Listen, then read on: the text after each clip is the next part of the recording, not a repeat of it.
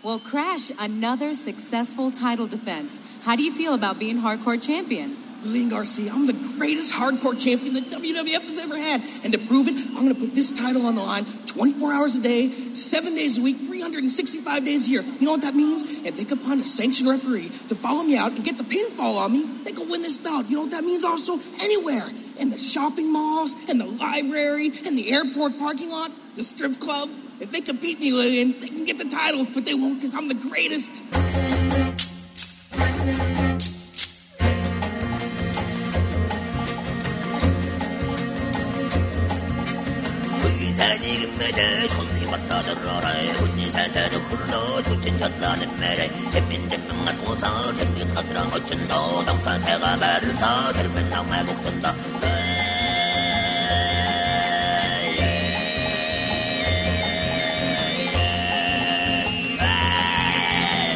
Both these men have been scandalous individuals, you might say. Timothy Chalamet is also, like, sort of... He's not canceled. He just, like, gave a bunch of girls at NYU chlamydia or something. Oh, nice. Yeah, he just fucks, but to an extent that he shouldn't. He needs to wrap that shit up, you know? And then Armie Hammer's really into, like... He's really into tying women up or something. He would, like, fave a bunch of posts about tying women up. He's into vor. I don't fucking know. And then he actually did some shit. And then he also posted something weird about, I don't know. Yeah, Armie Hammer, Timothy Chalamet, great. Check him out. The sequel coming, right? Are they making a sequel to Call Me By Your Name? Yeah. Yeah, that's cool. It's like the Before trilogy, you know? Yeah, it's like The Phantom Menace, but... Call Me By His Name. Yes. Is that the beginning of the show? I think that's good, yeah. All right, welcome to Wrestling is Gross. My name is Bucky. My name is Siobhan. Okay. Episode something. 61. Episode number... Yeah. I think. Yeah. Episode, it'll air. It'll air. Fuck it, we'll do it live. Is that what he said? Yeah. Bill O'Reilly? Yes, who... Speaking of canceled, but... It's good that he was canceled. Was he canceled? I mean, he was never, like... Nobody ever... Like, who greenlit him? I guess Fox News or whatever, but... Yeah, like, well, he had, like, a 30-year fucking career. No, and then he they finally did great. Got his ass out the paint. Yeah, he has a lot to be proud about. I'll say that. More than you or I. Yeah, and he's gone now, and what's the guy? Glenn Beck has cancer and, like, 75% of his body. Hell yeah, I hope. And, you know, who was left? Even Hardball, Chris Matthews, is, like, retired because he lost his mind on air. All the old greats. I feel like Hannity was canceled, except he wasn't. Hopefully he never goes away, though. Hannity is... Oh, well, Olbermann is gone. Olbermann will never be on a major network again. Yeah, like, so a lot of those guys, yeah. Well, so welcome to Wrestling is Gross. Brian Williams managed to sort of, even though he lied about being in a helicopter that had, like, RPGs fired on it. Which is cool. I don't know. It is cool. I do think that was cool, too. And he was always, like, the funny guy, and he was on 30 Rock and shit, you know? And then his daughter is on Girls, obviously, Allison Williams or whatever. Getting her ass. Was she the one who got her ass eaten? I don't care. I think most of the cast of Girls got their asses eaten, including the male characters, who were ironically the better characters on Girls were the male characters, and I stand by that. It's not a bit. I think it's true. I think that's like a not particularly hot take at this point. No, yeah, of course. Adam Driver's clearly the breakout star of Girls, and the rest of them, who knows what they're doing. Lena Dunham. Still somehow never blocked me on Twitter, even though I've said so many things and tagged her in so many posts. Well, all right. So I think episode 60 is coming out tomorrow when we're recording this, is my plan, because I've got it mostly laid out in the editing suite. The hack episode. We don't have a title. We'll figure it out. But we'll talk about that later off this podcast. So let's say episode 61, ostensibly, and we're going back to the hardcore title. These episodes historically have been some of the least downloaded of the last, and I don't know why that is. I really think they're fun, and I think it's a fun era to talk about. So hopefully tell your fucking friends that these are the good episodes. Some of the highest level bits are done when we're talking about the Hollies or Boss Man or Snow, you know? Yeah. These have been some of my favorite episodes to record. I'm so excited to jump back in. And now we're going to enter a fucking pivotal time. A pivotal motherfucking time. It gets really complicated here. And you did the work on this one, so... Yeah. So explain that you did the work and then how you did the work again. So, what we'd like to do is we like to have fucking timestamps for shit. You're just like, you're not fucking dicking around and I'm not dicking around. And there's a Google Doc. If you want the listeners to watch the shit, then they can have it, and it's like they're not dicking around either. So, it's helpful, yeah. When we originally were like, all right, let's set this episode up, that was the era of the WWE Network, which is fucking dead now. They fucking killed it. And the WWE Network, as many faults as it did have the ability, similar to many other streaming services, like YouTube, for instance, or even IWTV, where you can resume from a certain point and then share that URL, which has a specific seconds into like the duration of the file number, and you can play that and it'll skip to it. Peacock timestamp format was fantastic. It was it worked fine. It worked fine. It wasn't the best in the world, but it worked fine. I don't know who runs Peacock, but MLB Advanced Media were way fucking better than whoever's doing Peacock for NBC. Jack Donaghy guy. Peacock is basically a piece of shit. See, 30 Rock should come back and be like a show about a streaming service. There should be I think there's room now for a 30 Rock sort of spin-off that's set in that sort of universe where we need a show about the executives of a streaming service, a satire about the modern television industry. But that's where me and my wife are writing that pilot right now. So I really shouldn't talk about it anymore. Yeah, the Quibi story.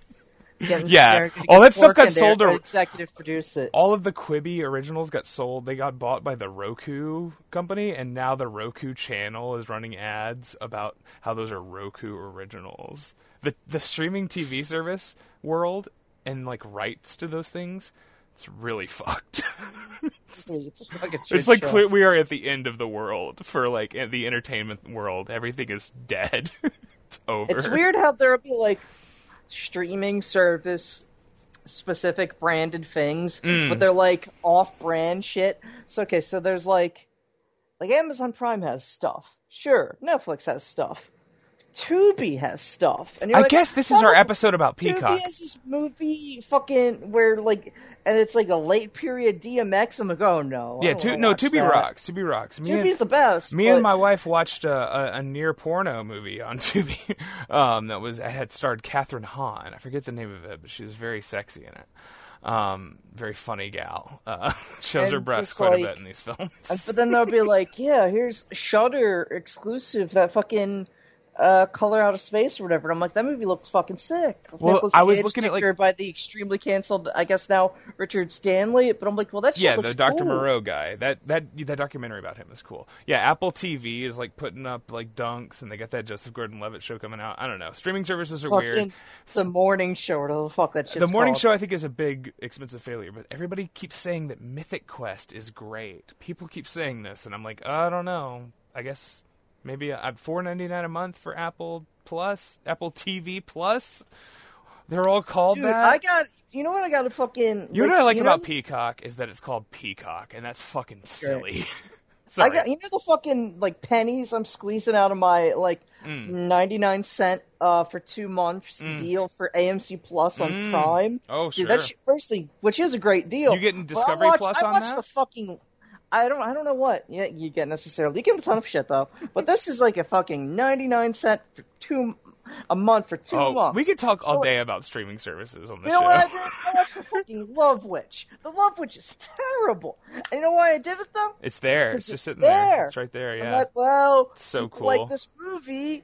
I know some people think it's a piece of shit, but what if it's not? And you know what I watched it and I thought, oh my god, this is a piece of shit. We just watched Twister for no reason.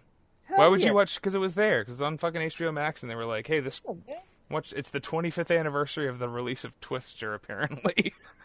Let's watch Twister. Cast, I remember some yeah. gentlemen who aren't with us anymore. Oh yeah, PSH, of course. Yeah, we could talk all day about the cast of Twister, of course, but we won't. Todd Field is in that movie. But we're here to talk about. All right, let's do it. Let's focus in. This is recording, right? Yes, it is. Yeah. That has to be a thing where I have to, at the 10-minute mark, has to be the do or die moment where it's like, if we haven't been recording, I have to know now, because if we got any further in, we'd never. It's like hitting terminal velocity. Yeah. It's like at this point you cannot abort the takeoff. Yeah, but we could salvage it at 9 minutes and 34 seconds into recording. We couldn't salvage it at like 15 minutes 30. No, all right, so we're good. No. Well, I was just talking about like rock on. Jeffrey Katzenberg's balls or whatever the rock fuck. On. I don't know. Yeah, rock on. All right, we're good. All right, let's talk about the WWF Hardcore title, which we are doing a complete and accurate. When they say the complete and accurate, the guy, when Eric and Phil or whatever have written that, and I don't know if that's a take on something else, right? That's got to be, the complete and accurate is like a term for like a collection of the collected works of. Yeah. The complete and accurate. I think we're going deeper in on this than No, I mean, given that they all like explicitly just like, I don't feel like everybody knows Uncensored 96 is good with fucking Fit versus Regal, even though both those motherfuckers have a complete and accurate. It's like they have reason to do that for both guys, and it's like, yeah, no, but everybody knows that match rules. And I guess everybody. Well, what they fail at understanding is that sometimes the most popular match might be the most interesting to discuss. That match is fucking great to discuss. And we talked about it. Great time. And we'll talk about the Iron Circle match or whatever the fuck that thing's called one day. The brawl in the parking lot. Yeah. But yeah, I think this is the pivotal era. We're gonna get into the 24/7 stuff here. Is this our 5th or maybe 6th hardcore title episode? And when I say people historically do not download these episodes, it's true. I've looked at the numbers, and I don't like to be a guy who looks at numbers, but I look at the numbers, and consistently people do not download these episodes as much as they download other episodes. So I don't. Think there's a lack of star power or perceived star power. I don't know. They're so though. good though. The Road Dogg, and we're figuring out that Bossman was really good in '99 and shit. Like, I don't know. It's cool. Fucking Bart Gunn versus Bart Gunn versus Bob Holly. We could go all fucking day about that. And you know who's someone we knew was great, but man, has really shown how goddamn good he is in this run. It's Crash Holly. But we're not starting off with Crash Holly. We're starting off with another motherfucker. I guess we aren't. So this is... He's actually showing how awesome he is in this run, but only has like 2 matches in it, and you were so depressed having to think about Bossman that you basically no-sold him winning the title. That's motherfucking Andrew Martin. Test. Okay. My man. So Test. All right. So this is basically the Crash Holly episode, or maybe this is part 1 of 2 Crash Holly episodes. Crash Holly is going to feature heavily in the next one we do as well, right? Yeah. He goes the first on. half of that year is pretty much all Crash Holly with the title. Then you get into the Blackman run. Okay, and then we get the Shane match. All right, well, that'll be fun. Yeah, all right. Obviously we have to call that episode. Okay. We're not even going to save that joke. All right, well, Monday Night Black Raw. All right, pencil it in. Make sure it's in there. So, because I'm not going to remember this. I'm not going to remember. I will. I'm not going to remember anything that happened. In goddamn Deuce tweets on this day. Do not forget Monday Night Black Raw at any point in my life. For better goddamn works. Monday Night Black Raw. All right, let's do it. I think this is our 5th. It might be our 6th though, because one of them got split in half. So. Hardcore title episode. This is probably the 5th time we've recorded. The last time we talked about the hardcore title, the last episode, or the last match that we covered, Test won the title from Bossman. Is that correct? Yes. I can't. Where's this episode? I'm looking for it. Dude, it was like months ago. Yeah, but all right, I'm not it was sure it was January. 2021. No, it was January 17th. It wasn't. Okay. It was September 30th, 2020 is when that episode came out. Jesus Christ. I know. So that was the thing, is we've been planning this episode, and then they nuked the WWE Network, which meant all of your timestamps went away, and we were forced to just sit with this document that had all these timestamps. And I was just like, well, we'll get back to the one of the, sometime soon, hopefully. And then, it came up again. It came up over and over. And then one day you were just like, you spent a half hour, an hour, or whatever, however fucking long it took, because you made timestamps for all this. Yeah, it just hit me. Like, fuck, let's do that. I mean, because we've talked about some great men. We've had 2 episodes featuring figures such as Kamala and Supreme during that time. Lovely, lovely guys. But we're getting back to one of our breads and butter staple. I think we should have more to talk about. I think we should have more to talk about Supreme soon. I was thinking about Supreme earlier. I was thinking about some old XPW and thinking we should talk about XPW. I was thinking about XPW too. I think about it all the time. It's like so bad, but I think about it all the time. Boy, Luke. XPW is terrible, but it's fascinating. Yeah, you just gotta. I want to find the actual to pinpoint where's the spot where we should talk about it, because it's so scattered and it's all bad, but there's I don't know. I don't know where you do it. The thing of it is, it's bad, but can its existence be justified as a wrestling company? And I think the answer is definitely, because they did things like book Mexico's Most Wanted versus Southern Comfort. That's fucking great. So I can't imagine that their big disgusting death matches are completely bereft of good shit. Yeah, I don't know. XPW is so crazy because it's the Philly invasion stuff. There's multiple topics there. It's a whole thing to talk about. But yeah, so the state of hardcore wrestling in early 2000, the WCW hardcore title has been established by this point and has been, I guess by January 2000, it's in the Crowbar, David Flair, Terry Funk, who. Maybe I think that's still being the Norman days. Though. Is it still Norman? Okay, so yeah, I don't know when Norman gets jostled off the belt for Raw for good, really. So by the time Test has it, though, I mean the real bloom has fallen off the rose for the hardcore title. These matches are still entertaining and they still do them, but they're less of an attraction than they were.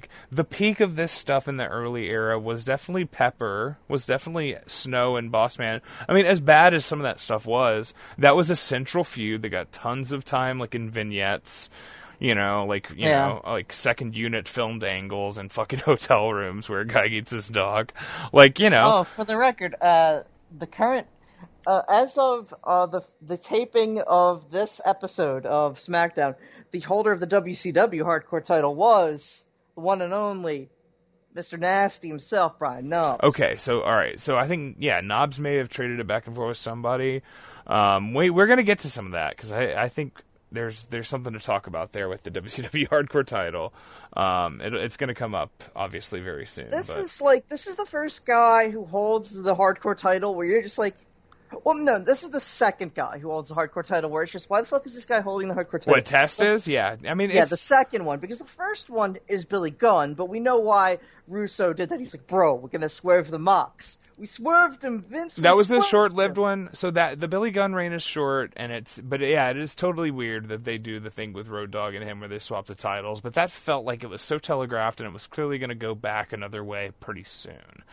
Test is a guy who... It did and it didn't, because Road Dogg never ends up fucking as the title challenger, which is really stupid. It moves along Boss Man then to the Snow feud or whatever. But the Test thing is that Test is kind of nowhere in January of 2000. I mean, the Shane feud is great, and they have that big match. That match is, I think that match is pretty great, right? The SummerSlam match. Lover or Lever, and it's the street fight, right? Yeah. And I think the Mean Street Posse are there, and they all take bumps in that. And I think Stephanie's at ringside, maybe, making faces. Is that right? I haven't seen that match in probably 20 years. But then Test gets, for lack of a better way of putting it, cooked. Well, yeah, And the this- Triple H stuff ruins him. That's the thing. That's what I was. And- I didn't want to. Well, let's not Yeah, belabor the fuck point, that but shit, that's dude. what happens. It's shitty. and- It kills him. I mean, that's what 2 months before this, or even less than that. But 45 days.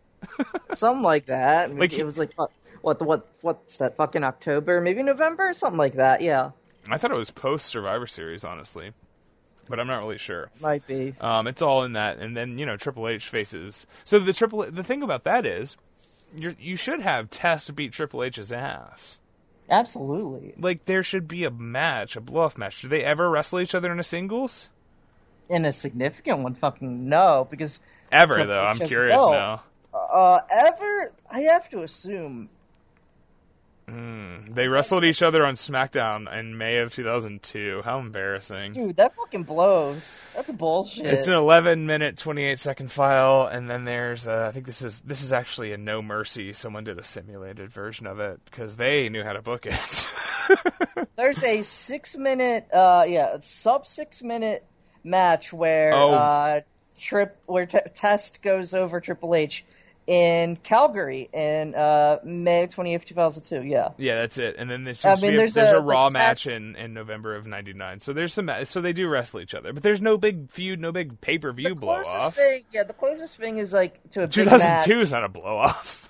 I mean, there's some stuff in November '99, but that feels like that feels closer to the fucking Owen Shawn feud. Yeah. At the end of after the screw job than it does like an actually important thing. Yeah, here's the crumbs for you after you agreed to let your entire career just fall apart in front of you. Yeah, Test never recovers from that. And I mean, I like Test. All right, all right. So Test versus Gangrel, SmackDown, January 27, 2000. This is from Beaumont, Texas. Is that right? This is from Baltimore. This is from Baltimore. Beaumont, Texas is which there was a show with Beaumont, Texas. That's Gangrel versus Road Dogg. Oh, that was last year. I forgot. I mixed that up. Okay, I knew it's Gangrel. So this is Baltimore. Oh, because it's snowing in this match. Okay. Yeah. All right. Yeah. It doesn't snow in Beaumont. All right. So we're in this weird phase. Test is nowhere. He won the belt 10 days earlier from Boss Man, right? Yeah. And as usual on these shows, I am scrubbing through the Peacock, now it's Peacock. Originally it was the WWE Network. But, I'm skipping around, and there's a bunch of segments that, like, if I'm watching on the Roku with the TV, with the WWE Network, it would always have the title of the segment. Peacock Yes, doesn't much have better, that. Oh, it sucks. I loved seeing, Yeah. there would be, a segment that says, Mark Henry and Mae Young announce pregnancy. And you're like, well, I'm all gonna right. watch that. Yeah, like Guess I'll watch that. fucking Al Snow and Head Yeah. together again, or some bullshit Yeah, like that. And you'd be like, in interesting. the handicap stall, yelling at Steve Blackman in the stall next, D'Lo meets the hose in the parking lot. All right, right before Test versus Gangrel, there's Pat Patterson tells Gerald Briscoe his deepest secrets.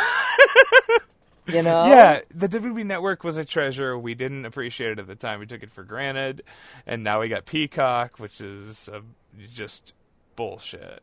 Peacock is it's bird shit. Yeah, we call it shit ass. Is what we call it in this house. You know what it is? It's bull shark. It's bull shark. Shout out to Worldwide. The right before this match, there is the announcement of Mae Young and Mark Henry's pregnancy. They're on the stage, and we get some awesome reactions from Scotty 2 Hotty, who is visibly looks like he's trying to make himself throw up, he's sticking his finger in his mouth, he's trying to do a thing. And then D'Lo Brown is just damn man, come on, just playing it really big. And then there's also a backstage segment with the Mean Street Posse picking a fight with Taz. So this is all prime 2000, early 2000 WWF. We got all the ingredients are here. The Hose, Mae Young and Mark Henry, Taz, the MSP, and then you come back from break and it's Gangrel's entrance, which is still there's nothing better. No, it's great. than Gangrel's entrance. Who else has ever risen up from the floor? I feel like Triple H has done that at a Mania or something. Yeah, that's not like a regular thing. It's cool as hell. Whoever had a hydraulic lift like every week. Yeah. Right? I don't know, A regular basis. They got you the thing that lifts you up. Who loved Gangrel so much that they gave him that? You know what I mean? Yeah. And then there's Luna. Luna's looking Luna. She's crazy in the great way. Luna's beast. We love She's Luna. never really come up before, has she? No, she hasn't. Surely, Luna not known for her matches like that. Okay, but is there not a Psychotic Bloody match featuring Luna? I mean, there's definitely stuff. We just have to look for it. There's gotta be something. There's right? a match from 2007 where she beats the shit out of a 2007? 6'4", 104-pound Jessica Havoc. That's great. Okay, that sounds pretty good. Yeah, we watched it in my apartment. It was a lot of fun. Jessica Havoc coming out as announced from Dresden, Germany. Dude, what a fucking time. Is that she looks... good enough to talk about on this show, or is that just a curiosity? I mean, there's a lot of things you could talk about. Well, Luna, I don't know. Luna's a weird one to me, because I always assumed that she had stuff somewhere that I never saw. She's so freaky, and I remember seeing her as a kid and being weirded out. You know? Yeah. When I was 5 and she was with Bam Bam. Yeah. I would her and him too. Bam Bam also freaked me out when I was a little kid with the fucking tattoos on his head, and then her too. They were just I was just these people are crazy. Yeah. I don't like these people. These people are crazy. And then Luna, Bam Bam I got used to. Luna still freaks me out a little bit. Luna is just a complete savage. She's great. She is. Alright, so Test, you want to talk for just a second? Because this might never ever come up again. Test's music. What do you... I don't know what to tell you there. You don't... Are you not a huge fan of it? I don't know. I was listening. I was like, yeah, hell yeah. But I don't know if I think it's good. Well, it comes on, and you're like, yeah, hell yeah. Oh, that's super loud. And it goes so that's part you remember. And then there's a guy, and it sounds like a guy who's 3 rooms away singing into a microphone. And I was listening to that, and I was like, oh, this isn't what I remember this sounding like. I haven't listened to Test's theme music in a very long time. He's a cool guy, though, and he comes out, and he's got that hair, and he's so big. He's so fucking tall. He's so hot. He was so fucking hot. It's crazy that Triple H ruined him, because Test is the... He is insane. He should have been Kevin Nash. Oh, and he's good too. Thing. And who? How many people have really had that power forward center build where they're just a fucking, where they're tall as shit, but they're not they're not just a fucking viscera either. Where it's they can move and they have the strength. Everything they do looks fucking cool. Well, most of the white centers of that style are extremely European and look like freaks and are not hot like this guy. You've had Jindrak. Jindrak was great, but it didn't. Jindrak could never be a center though. Jindrak is a power forward. Yeah. Dijak is a power forward. Matt Morgan was a center, but Dijak's a power bottom. Let me tell you. Dijak is just this T-bar motherfucker. Yeah, power bottom. I think Test is one of the lost superstars. I really absolutely. do. Unironically, I keep going back on that. That Jessica Havoc match is Luna's last match ever, according to Cage Match. But Cage Match doesn't know shit. But still, that's interesting. Last recorded by Striga's watch. I understand. I'm interested. I'm definitely intrigued now that you said that. Because he keeps his records on lock, you know. Yeah. Test has great music. He has great hair. He's beautiful. He's tall as hell. He probably has like a beautiful set of testicles down there, and I'd love to suck on him if he wasn't dead. Unfortunately, he is. So this is our last. But I mean, this is the last time we'll get to talk about Test. Yeah, probably. Well, maybe the Shane match. When Shane dies of a cocaine overdose, we'll talk about the Which Lover could be any Leader. day now. Could be any. It could have happened just now, and we just need to check Twitter and see if he's trending. All right, so Luna spits red mist into Test's eyes, which I think is a great, unpredictable thing. Luna is very scary. She's a very scary person, and she has blood in her mouth. Why wouldn't she? Yeah, I guess, whatever. And they so first of all these matches are pretty short. These are all going to get talked about real fast. But this is the first of these. They go out there, they wail it on each other, they're off to the side of the stage. This match has, I think, the only male and female violence of the show. Yes. And it's pretty brutal, some of it. But it's also all kind of comedic, and Luna's such a, maniac. Yeah, it's like, I don't know. Luna is a tough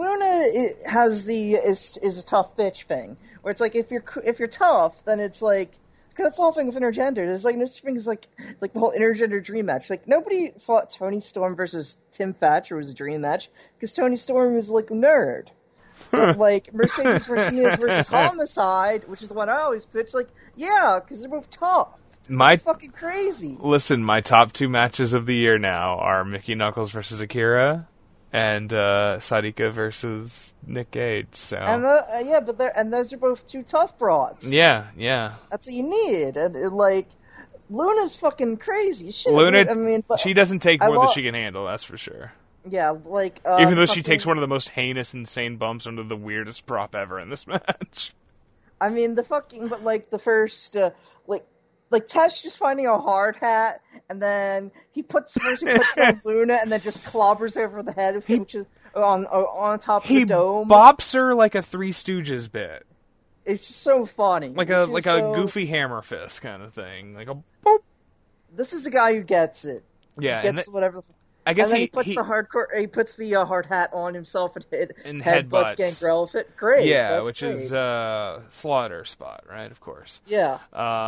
It's a pretty wild ass brawl. Gangrel is really goes for it, Yeah. And he did this in the Road Dogg match too, right? Where he throws himself into every bump so hard, and you can tell Gangrel never had he was here in the WWF for a couple of years, bouncing around in these low mid card matches, and he'd have a year. I think he won the European title at some point. Maybe, I'm not really sure. I think so. Yeah. But he bounced around in this sort of range, and he'd have these matches, and he'd always there'd always be one moment in the match where he bumps really hard on the apron or flies into the stairs or some shit, and he was just always game for whatever. And then these hardcore matches, he would do that kind of thing a couple of times, and it would just be this casual thing. Test throws him into a trash can. It's a real ass trash can that's full of trash, and Gangrel just throws himself into it he's Neil Diamond Cutter or whatever.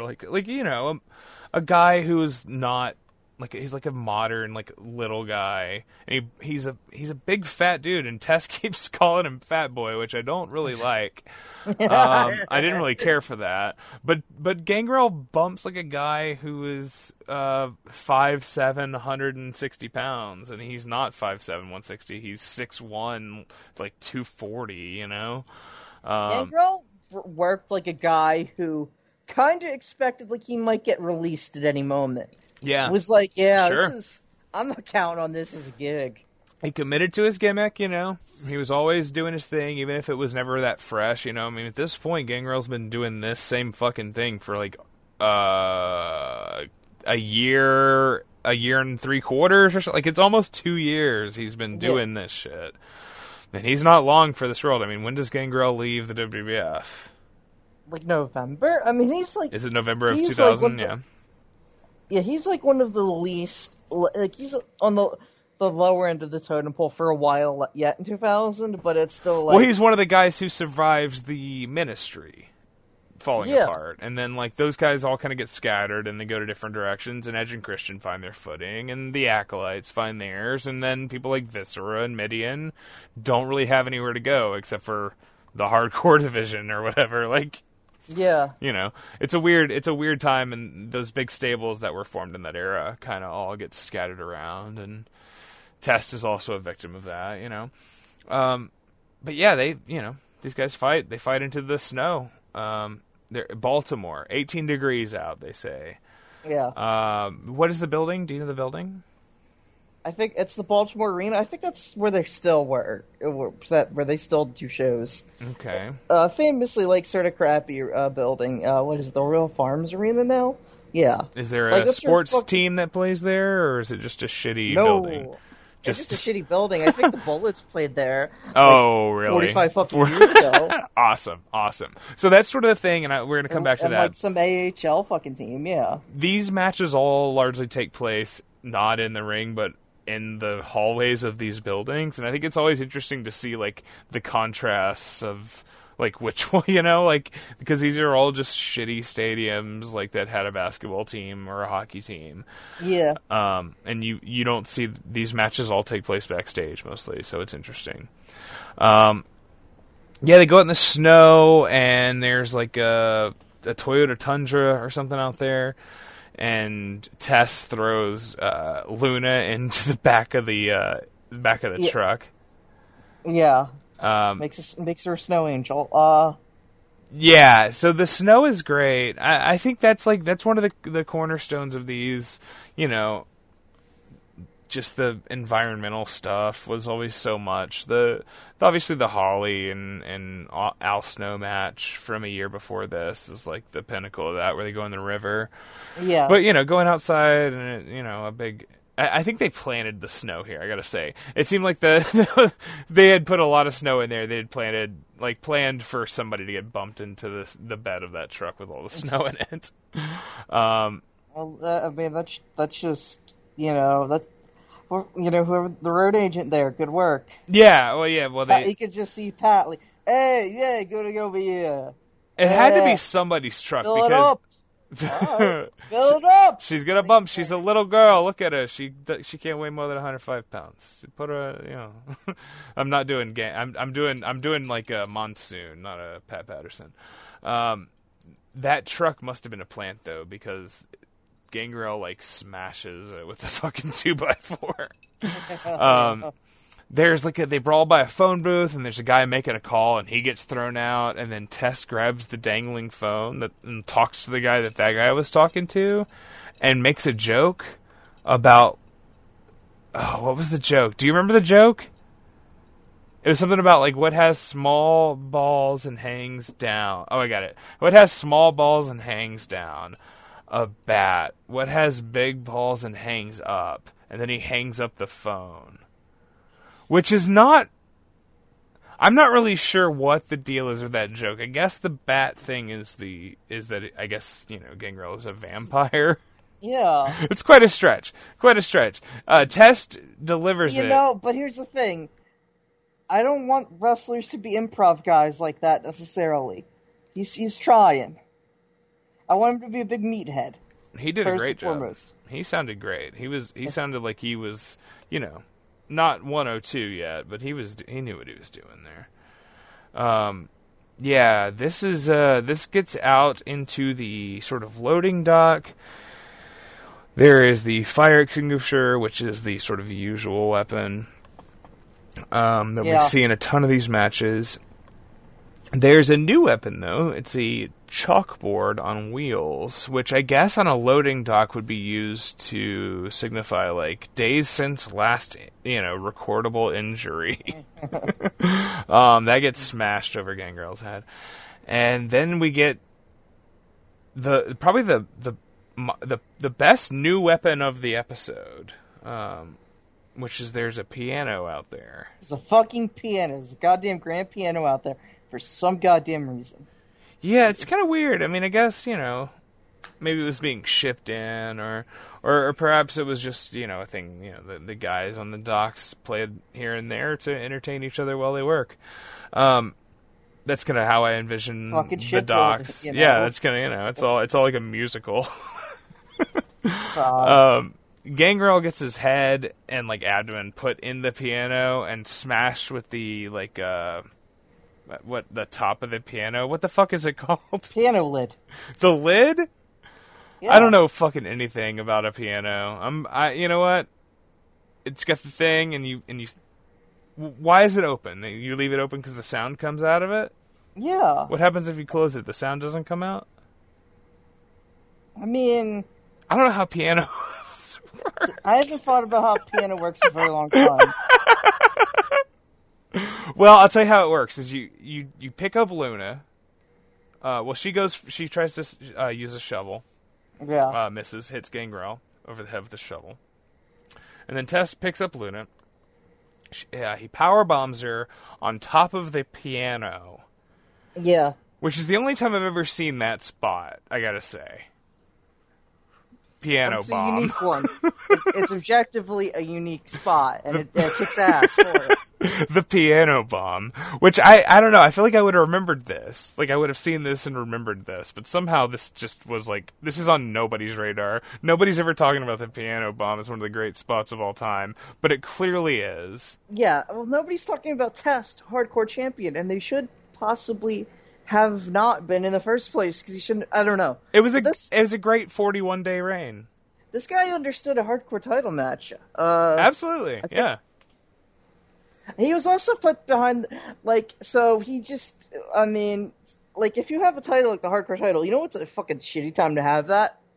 The Royal Rumble, especially if the Royal Rumble has a main event street fight and the fucking tables match between the Hardys and Dudleys. Yeah, the extreme they're wrestling. Not fucking putting your ass on that show, dude. They Yeah, don't give a shit about you. Yeah, the hardcore wrestling style has now permeated into the higher levels of the show, you know, and it's become the upper attraction. And the month after this, it's the Hell in a Cell, which is like one of the craziest matches in company history. Yeah, Jack and Triple H, you know, like. And then, WrestleMania the month after, like the Hardcore Rumble, which we'll get to, of course, is low end on that show for crazy shit, because there's a ladder match, and there's, you know, a pretty crazy main event, and there's all kind of crazy shit, you know? And then the next year, like, the Hardcore title becomes less and less important, right? And it needs the freshening up that it gets with the things that come after this. But, at the same time, while nobody seems to care about this, and this is simply like a 7-minute segment on a throwaway in the middle of a SmackDown episode, who even remembered that Test had the title? I didn't. I thought Bossman still had it. I didn't even remember that Test beat him for the belt at the end in of the match we talked about. At the end of the last episode of this, we did. Yeah, back in September of last year. He does an elbow drop, but instead of dropping the elbow, he drops the Bossman's nightstick on him. It's fucking cool. Is it off of a loading dock? No, but this is. That was just off the top rope. It was cool though. I don't remember that at all. It was a good elbow drop. Okay. It looked for. Test had a real good elbow drop. Oh yeah. I'll learn for a big guy. No, and a really great elbow drop. The point right before it was, he had like just a wonderful look up there. Him standing on the top rope and straightening himself up before it and pointing, you know, and like just superstar shit. Yeah. Just a really cool fucking tall hot guy who had the skills, and Triple H cut him off at the fucking knees very clearly, you know. One of the worst victims of Hunter. Yeah, you know why? Because he's fucking dead. Yeah, well, yeah, and that's Hunter's fault. Yeah. He killed this fucking guy, basically. Yeah, maybe. I mean, shit. Yeah, it's hard to deny it. I don't know. It's a dark thing to think about how many bodies Hunter has in his wake, but it's not a list of one. That's for sure.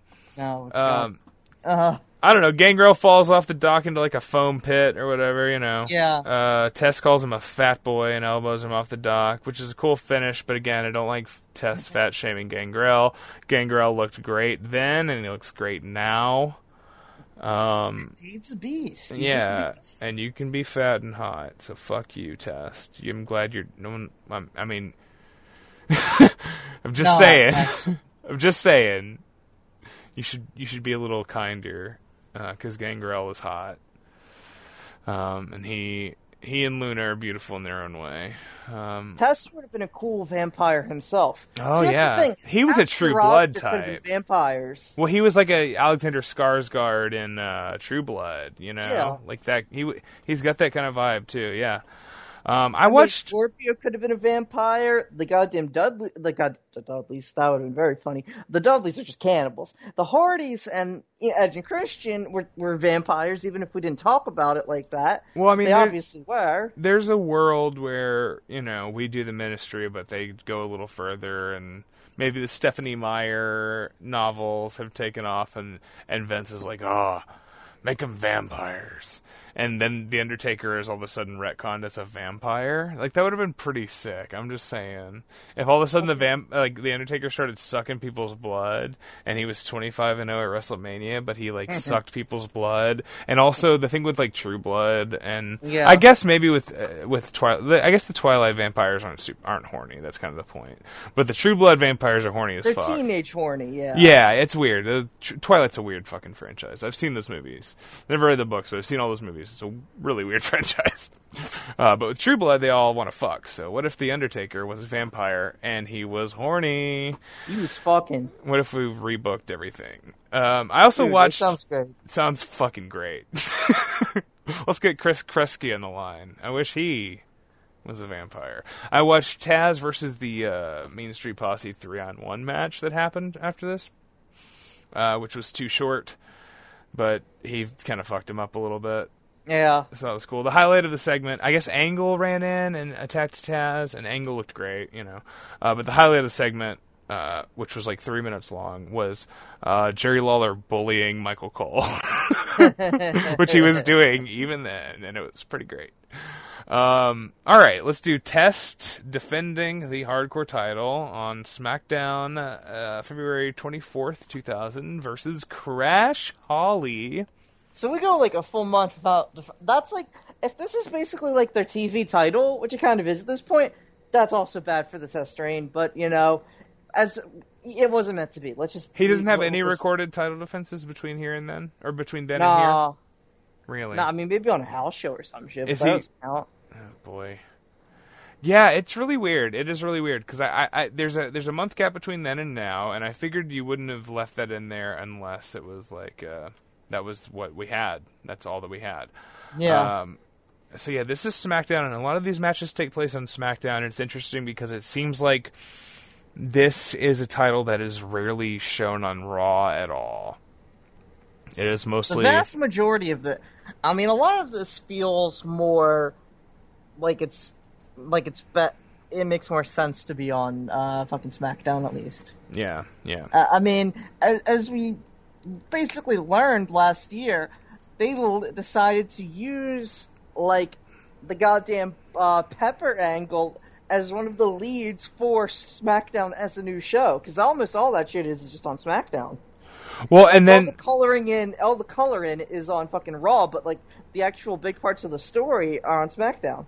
So we'll get to this a little more, but they do sort of figure out how to slot the Hardcore title into a very defined role in the 24/7 era, where it's we know exactly where we put this in the TV, and we throw it in there, and it's easy for us to throw a little segment of Crash Holly running around for a minute, and then we get to the rest of the show, and then maybe we drop another one in briefly later, or we do a match. And it becomes a formula. It's they figure it out. Yeah. But this is sort of right before that, right? Yeah. This is the show opener. This is 3 minutes into the file. So this is this is how they start with the hot Nashville crowd. Nashville, because they like to eat. Nashville crowd. This is the go home show for No Way Out, which is the one with Foley versus Hunter, the cell match. Which is likely to be covered on this show at some point. Yeah. And yes, it does look like Test is in. So he's in the Rumble He has that. He wrestles Triple H in a couple of house shows in late January, and then he takes almost a month off. And then comes back, gets beat by Benoit on Raw one day before this is taped. In 2.5 minutes in the Georgia Dome, Benoit defeats Test. 2.5 minutes on Raw. So this is the day after. I guess this was filmed on the 22nd of February, aired on the 24th. And this starts, we got Bob Holly in the back telling Crash he doesn't deserve the match or something, and Crash pushes him over his duffel bag, which is a great bit. Yeah. And Crash, I guess this is sort of the Crash episode. It's Crash TV, yeah. Yeah. I don't really know. I mean, what's the deal with Crash? Let's just talk about Crash for just a minute. Okay. Aaron O'Grady, right? Yeah. What? Michael Lockwood, real name. Okay. Where did he come from, and was he prominent before this? Because I know that name. He worked Indies, right? He was a Northern California guy. He was like an APW. Oh, he's an APW guy. Okay, I guess I Yeah. did kind of know that. So he's working like Mike Modest. Yeah. Okay. Donnie Mose. Okay. Oh yeah, okay, I'm looking at it now. Super Dragon is in these, American Wild Child. Interesting. I've never watched that stuff. Donovan Morgan, of course, Donnie Mo. Vic Grimes, there's a fucking very cool highlight. There was like highlights or something. I haven't looked for it. I should of their tryout dark match, Crash and Vic Grimes, and obviously that's a fun, Sure. Contrasted physical style and shit. Sure. Well, that's kind of what we get with a lot of Crash in the WWF, is that he is a small guy. I see him and Spike Dudley had some ECW matches at some random shows. I wonder if those are on an RF fan cam. That would be interesting. Cool. Yeah. But yeah, he comes in '99 as Hardcore Holly's cousin, which is like a weird thing. I don't really remember that. Yeah, it's sort of just like, all right, why not? Kind of out of nowhere, they just were giving Bob something to do, I guess. Well, it's like they dissolved the Job Squad, and it's like, what the fuck are they? I mean, Meanie's fucking gone, thankfully. Fuck, get Meanie out of here. Scorpio's gone, unfortunately. Al Snow had been big enough that it was just he didn't have anything better. He didn't need to be part of this. So what the fuck are they gonna do with Bob, who was actually getting over at this point? It was like someone who they had always liked enough to try and get over, but had no good ideas. Well, and I think Vince always liked Bob.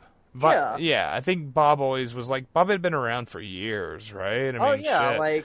6 years at that point? Yeah, Vince wouldn't have kept him around if he didn't like him, right? He's definitely a Vince type of guy. Keeps the locker room in check, is a legit, pulled himself up. Yeah, tough guy, tough, conservative, shithead, total piece of shit gym teacher type of guy, yeah. Race car driver. Yeah, I think Vince was like, this is a fucking guy. Yeah, it totally makes sense. Every part about Bob being an elder statesman in Vince's locker room makes total sense. Absolutely. And it looks like, SummerSlam 99 is the first Crash televised match, which is the Tag Team Turmoil, which SummerSlam 99 is a show that does not exist and nobody remembers it. God. Except for the Test and Shane match, of course. All right, so let's see here. This is, Crash.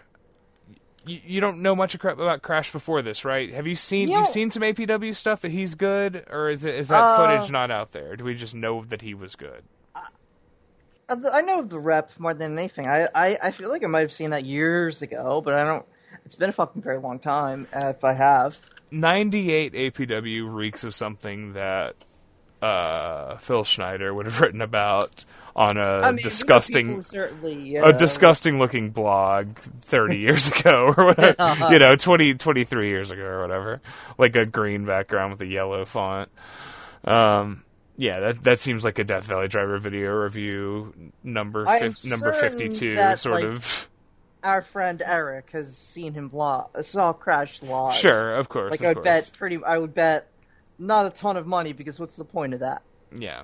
No, that makes sense. You're not getting a ton of money back. Yeah, I think that makes sense. And Crash also, I guess we're gonna have a couple episodes we get to talk about him. But Crash also dies very young, like Test. Yeah. Even sooner than Test. I think Crash dies in 2003 or something. He dies in like November or December 2003. He'd been working for TNA for like 3 or 4 months at that point, but I don't think he does anything of note in TNA. Really? His last WWE wow. gig was as the secondary sidekick for Matt Hardy version 1.0. I kind of remember that. I like that gimmick. I liked Shannon Moore. I was really excited for Shannon Moore to get an opportunity because I always liked him. Yeah. That's a good. I mean, that's. That could have been a money stable. They could have done something with that. Yeah, that's 3 fucking talented guys. Well, so that's the thing is you push that Matt Hardy's Intercontinental Champion, and those guys are the tag champs, and you have them make a run at something for a couple months, and then do something, But they never pulled the trigger on Matt Hardy enough to do anything like that. No. Yeah. So the hardcore boy Elroy. I gotta ask, Elroy Jetson, how topical is the Jetsons in 2000? Fucking know. It's really funny, but it's also like, I don't know who the hell, because it doesn't feel like a Vince reference in and of itself. No. It feels like the reference of like a bunch of fucking Gen X fucking TV writers who are just like, look at this motherfucker, he looks like fucking Elroy Jetson, that kicks ass, we can use that. I guess I kind of thought like a Bruce Pritchard might be like, oh yeah, the Jetsons or something. Like he just seems like a Hanna-Barbera kind of guy. I don't know if you've heard of this Hanna-Barbera animated sitcom, but there's a Scooby-Dooby Doo. Guy looks a lot like him. Yeah, they could. Son. Do they? I love it. Elroy, that's a great name. Sounds real redneck shit. And he's teaming with this redneck guy. Well, so I think you sell Vince on it by showing him the maid. The robot maid. Vince definitely loved when a fucking robot. Robot maid.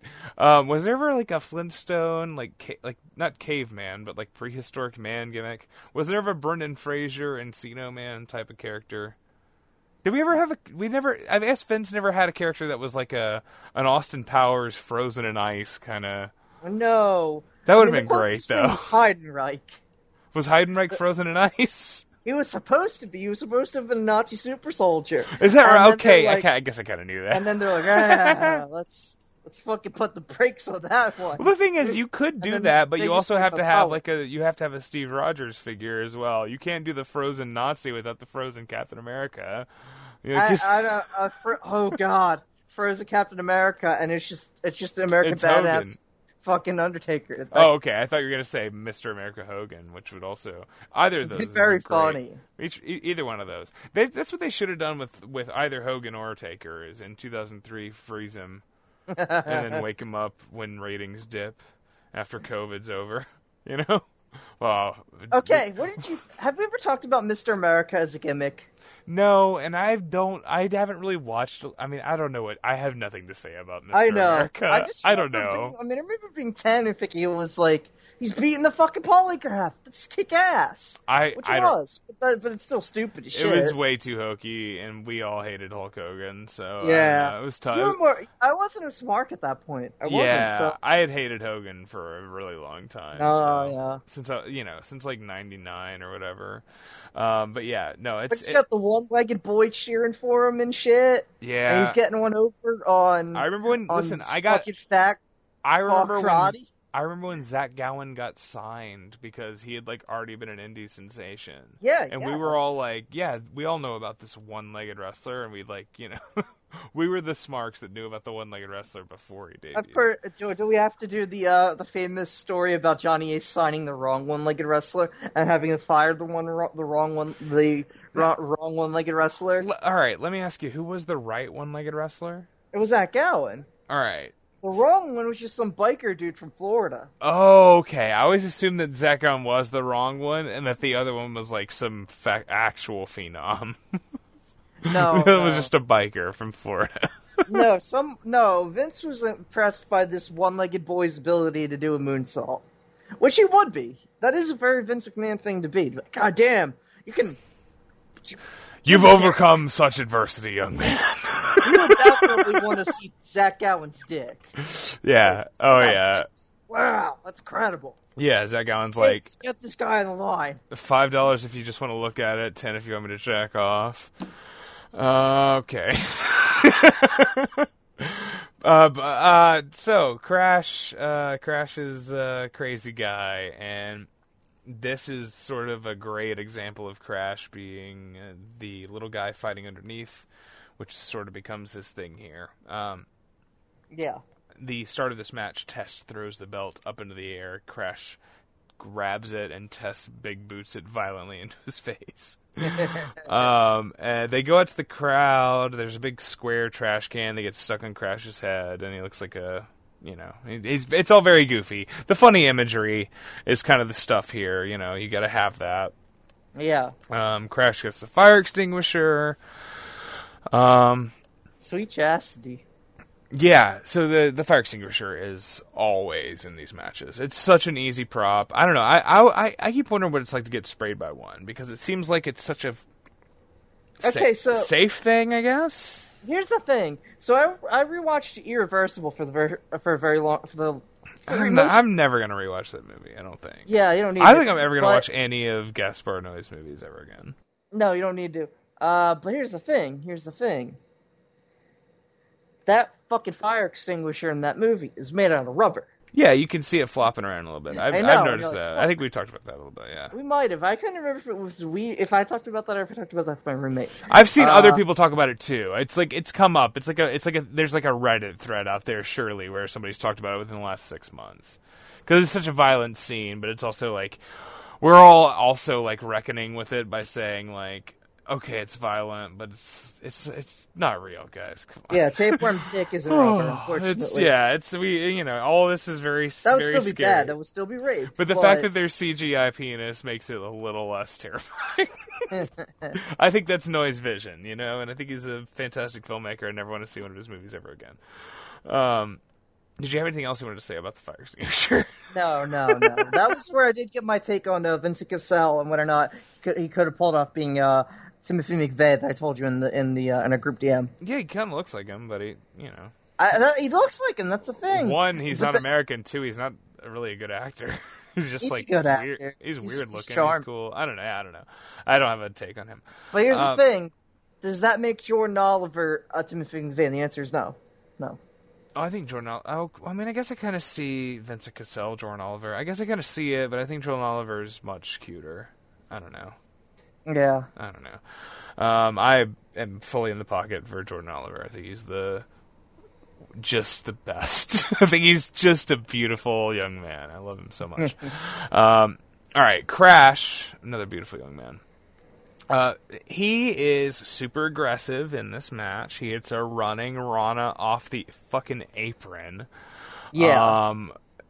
He's running along the apron, Test is on the floor, and he hops on him. And Test is like, almost seems to have no idea how to base for this. Like he has no idea like which direction to turn in or like how to take a move like this. He's never been asked to take a Hurricane Rana before, especially not one from a psycho like running off the apron.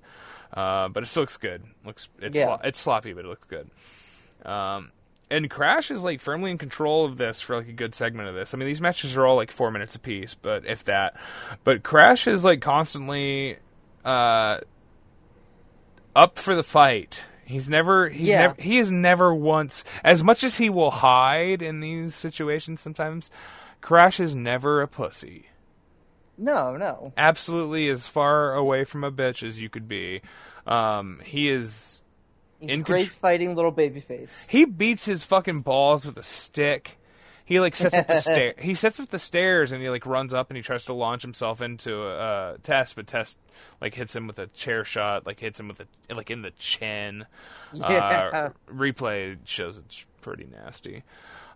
We get a chair table, which is a pretty, I know, that was wild. Always when you see that in like 2000 or 99, it's like, oh yeah, I guess some people were like figuring this out, They hadn't figured out yet that you could do it and spread it out and then put a bunch of glass in between the chairs. Yeah. But they'd figured out you could put two chairs together and somebody could like bump on it and it would be pretty sick. And I still think that's Foley was the guy who kind of figured that out. But yeah, the remarkable thing here is the chair table, right? Set up sort of not in the middle of the ring, but sort of, where they want it. And Test is going to slam Crash into it or something, but Crash ends up fighting away, and we end up with this like rope running sequence where Crash gets sent into the ropes, but he has to go over the chairs, which are set up with the seats facing each other. Yeah. And he has to sort of leapfrog the chairs and then immediately bounce off the ropes, take one step, and leapfrog the chairs again, and then immediately runs into like a really nasty big boot from Test. And it's just like, it all happens, it's super fast. It is like, okay, so he gets sent off, leapfrogs, his foot hits the ground, he takes one more step as he's turning into the ropes. Okay, bounces off the ropes, takes one more step, hops back over the chairs, and as he's landing on the other side, he's getting hit in the face with Test's foot. Like, it all happens within about 2 seconds. And I was watching this and I was like, holy shit, Crash Holly is, like, a masterful, athletic ability is one thing, but like knowing placement of this is an unnatural situational awareness. This is an unnatural act. This is not And I mean, his whole run. I mean, there are multiple spots in just like the little 24/7 segments where he does shit that is just like in weird environments. Yeah, where he just knows how to move around stuff in a weird way. He's a weird guy. I don't know. We don't have the Crash career. We're going to cover basically the peak of it in all these episodes, and the next episode probably. And then, he's got some stuff, the Molly, and I think they feud with the Dudleys, and there's Spike and Molly. Like, there's some stuff there. Yeah. I bet there's some good matches there that are outside of the hardcore title. He has, fun C-show stuff. He has that fun match with Loki. From really? Jacked in New York, yeah. Oh boy, well, we have to. Where he's doing weird roll-ups and shit. Okay, I would love to see that. That's an extracurricular activity that I'll have to take on. Crash is Crash takes good care of Test too, though. He low blows him. He takes control with 2 low blows. I think he kicks him and punches him in the balls. Yeah. And he hits a pescado. He's fucking killing it. And then the finish of this, Bob Holly comes out, and Bob Holly has got a chair, and it looks like he's going. Yeah. That music. All right, we'll talk about it in a minute. I'm talking about the music. He looks like he's gonna go for a chair shot on Crash. Crash ducks or moves or whatever, and Test gets domed with a chair. Crash covers. Bob Holly plays this off as if that was what he meant to do, and he celebrates with Crash. But yeah, Crash covers Test off this chair shot, wins the title, becomes the 15th WWF Hardcore Champion. And we've charted exciting things. I think we've charted every single one, right? I think that's the plan, right? Yeah, every one that was fucking taped. And we're gonna talk about. We're gonna briefly run through the ones that weren't. Yeah. We're just gonna talk about the goddamn house shows in fucking. I bookmarked it. In fucking Tupelo. I bookmarked the complete history of the. So I got it ready. Whenever we get to that weird. Whenever we get to that weird segment. Yeah. All right. Anything more on Test?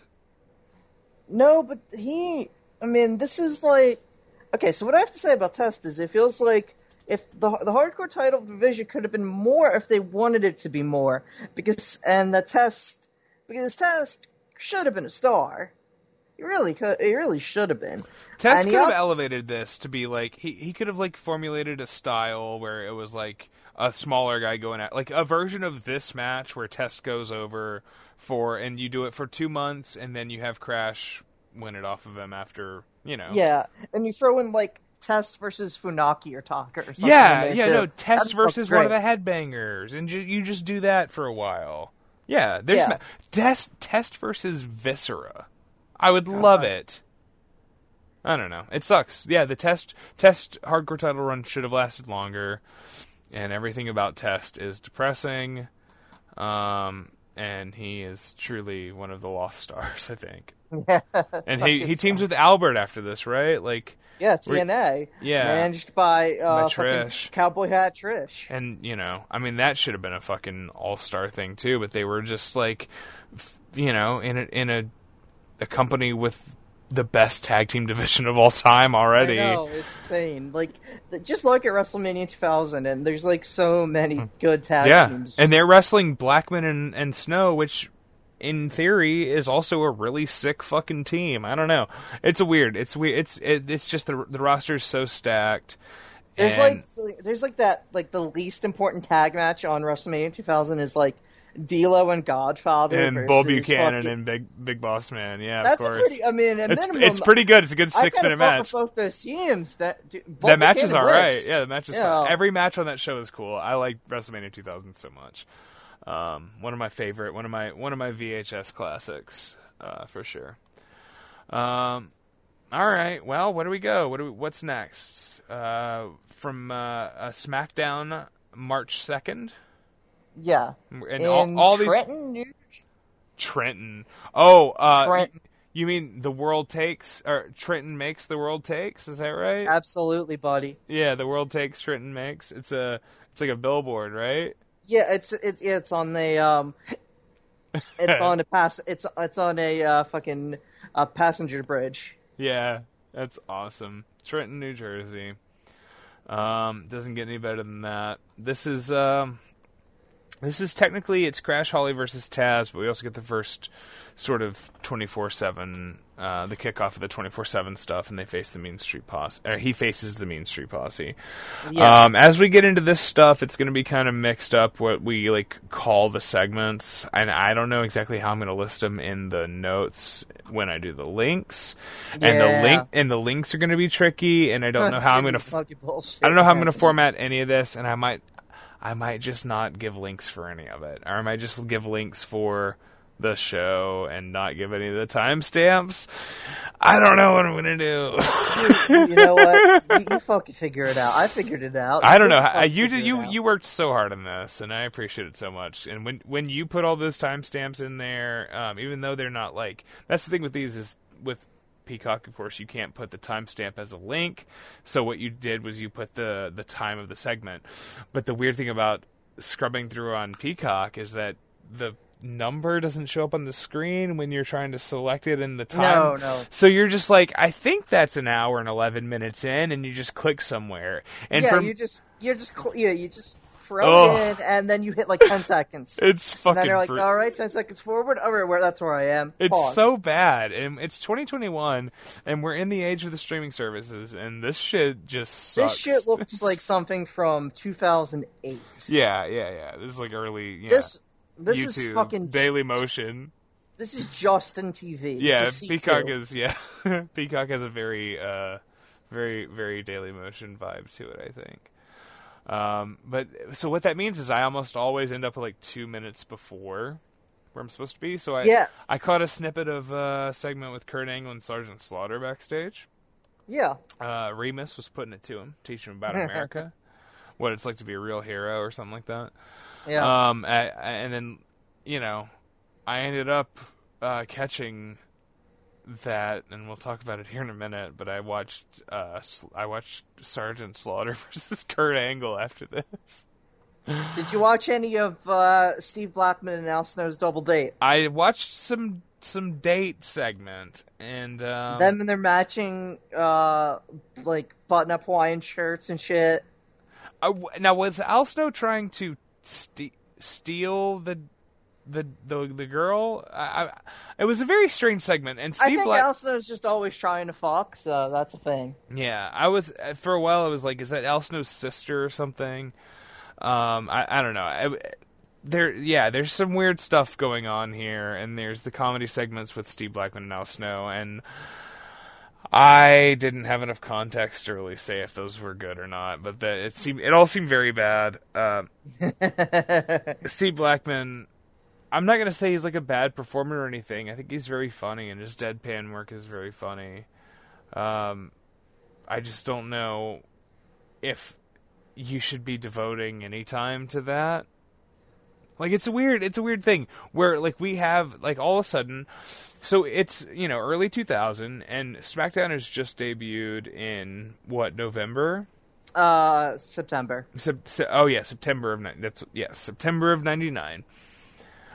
So all of a sudden they've got this wealth of time, of TV time, where they have an extra 2 hours of, like, pretty fucking primetime TV. Yeah, like, it's on a lesser network, but it's still a big deal. It's on a bigger network. It's on a bigger network, but it's like less, because it's over the air and not cable or whatever. It's like it's a little different.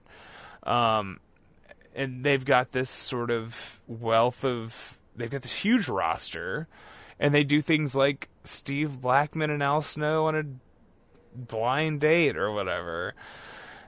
I don't know. I mean, I guess they're shooting their shot. It's weird. It's a really weird thing, and they do that, but that stuff gets like 10 minutes on the show, and then Crash Holly versus Taz here gets like 4.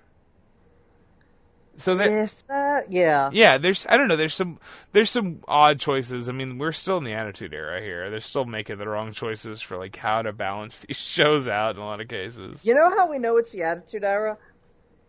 So many dudes throughout these are just wearing the WWF Attitude shirt, which is such a funny thing, right? It was a cool logo, though. It is. It's all cool scratchy. Yeah, I remember when they debuted that scratchy logo. I was like 9 years old, but I got it. I was like, oh yeah, oh shit, we're changing the fucking rules now. And it's 2021, and they're still using basically that fucking logo, and it looks that's weird. really Yeah, stupid. That is really strange. I try not to think about that because that really does expose it. Because everything rebrands, like every single label of everything has changed a little bit, and for them to still be using that extremely 1998, like, that logo was a response to other culture.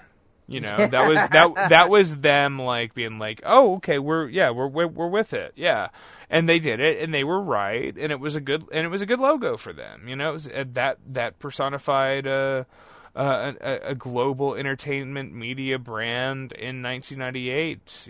That was, like, with the kids and edgy, and people were down with it, and it made sense. And now we are in a time where, I mean, I don't know what a good logo is now. I mean, you look at the Peacock logo, I guess. Yeah. Like, look at like their branding for other shit. Like, the NXT logo is not, like, good, but at least but it feels very modern, classic. It feels like something that someone came up with in the last 20 fucking years. Yeah, sure. Yeah, it's weird. It is really weird. But that, it just means the Attitude Era will never die. Nope. It was Vince's midlife crisis, and until he dies. And here's the thing, though: Triple H, when he enters his midlife crisis, what's he gonna be? If he hasn't already, what's he gonna be like? Thinking about when I was king. Well, yeah, we'll go full medieval. With The Rock and Austin and Foley, and I went over them all. I was fucking great. Yeah, it'll be great. Yeah, I mean, when he shapes everything in his image, it'll be all, like, Game of Thrones regalia, and it'll be fucking hilarious. And I mean, I don't. In theory, that's what wrestling should be, right? I mean, it kind of should be. We're fighting over a big gold belt. I mean, what the fuck else are we doing except for fighting over a crown, kind of? And that's, I'm not going to defend Triple H's vision wholeheartedly. But I think he has. Say what you will about the tenets of National Socialism, dude. At least it's an ethos. Yeah, I see the fucking spinal, and let me tell you, Rovert is paralyzed. Yeah, absolutely. All right, Taz from the Red Hook section of Brooklyn, New York. You ever been to the Red Hook section? No. Yeah, me neither. That's where they have the Formula E race, which is really. Is that right? To me. Oh, cool. I bet. Yeah, Taz is like he's a big fan of he's like likes the EJ. Remember the EJ where it's like the DJ, but he's the EJ for the Formula E race. All right, so they start hot. Taz, who is still alive, is looking better than he has in like 15 years. He's not wrestling though, right? He's a He's not personality. wrestling. Has he ever thrown a? Has he thrown a suplex or two on there? Nah. He never gets Hook physical. for his suplexes, yeah. Who? I'm sorry. Hook. Okay. Did you know that? That the song goes by the name Hook at least.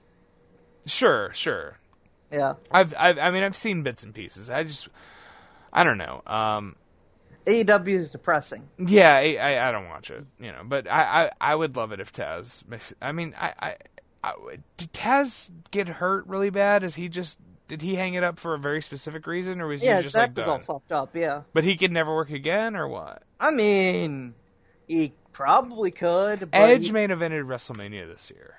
Yeah, remember but that? he had more of a neck in the first place. Taz never had like a neck. Oh, he had more so, neck. Like, his brain. I mean, his like head skull is fused. Oh, right. So body and shit. Taz had like a built-in disadvantage because he had no neck in the first place, whereas Edge had a lot of neck. He's built like this fucking potato. Yeah. Okay. Hey, fucking Taz. Yeah. But he's doing his best commentary in years. I mean, considering that how goddamn awfully was an Impact. Is he? So he commentates on AEW now? Yeah, he does Dark and that kind of shit. Are you watching Dark? You watching RSP? I watched Dark? a little bit of it. I always want to I'm always curious. I'm so much more curious about Dark than I am about Dynamite. I gotta be honest. Because it's like fucking. It's so weird. RSP jobbing to fucking Angel Dorado. Like what? Is that who that is? Is that was Angel Dorado? Yeah. That wasn't his name on the thing, right? It was something else. It was Dante Martin. Yeah, I think he's Dante Martin. I forget which is Dante. I didn't know that was Angel Dorado. I didn't know. Yeah. Oh, that's really strange. I know. AEW is really weird. Taz, we like Taz. You like Taz? I like Taz. I mean, it's fun to do I remember him when he was a pudgy little white boy before he was old. All that shit, but who is that? What's that? That was New Jack in the New Jack. ECW timeline shoot from '98. Yeah, okay, I've seen that. Which is classic line, yeah. I mean, Taz is like extremely whack, but he's cool. I don't know. It's not a long career, right? I mean, no, God, no. A lot of ECW is like. I mean, he's in like '95 with Benoit and Sabu doing crazy shit, and then obviously the Sabu feud goes on in '97, and then it's the big like Bigelow, and then like Shane Douglas stuff in '98, and he's the champ and shit. Yeah, I mean, the FTW title, all that kind of stuff. FTW title, yeah. So he's got a good run there, but it's kind of like my least favorite ECW run, like era. Yeah, like where he's on top, and that's no fault of his. It's just like the entire show, like top to bottom. I'm not like super into. It's less fun. Yeah, I don't know. So I don't know. Taz is weird for me. It's not his fault that that ECW in 2000 like seems invigorated, because it's not. But like some people needed to fuck off at the same time. This is around the time where he like sort of comes back for a show in ECW while he's under contract. Well, yeah, he wins the ECW title off of Mike Awesome after. Right. Mike Awesome, goddamn, takes the big ass deal for WCW, which, Oh, right, okay. The famous, I wish he'd killed him, fucking Joey Styles. Yeah, Joey Styles, yeah, of course. Yeah, no, but we'll discuss Mike Awesome's final match at some point in the show. Oh, I'm sure. Kicks ass. It's such a good match. All right, so and then Taz like drops it to Dreamer, right? Yeah, is that right? And then that's when Dreamer finally wins the title, and that's all very stupid. Lots of bad decisions. Paul Heyman in the end, and was then Dreamer actually just a very back within like a minute and a half to fucking just incredible. Mm-hmm. And yeah, Paul Heyman actually very bad at booking pro wrestling.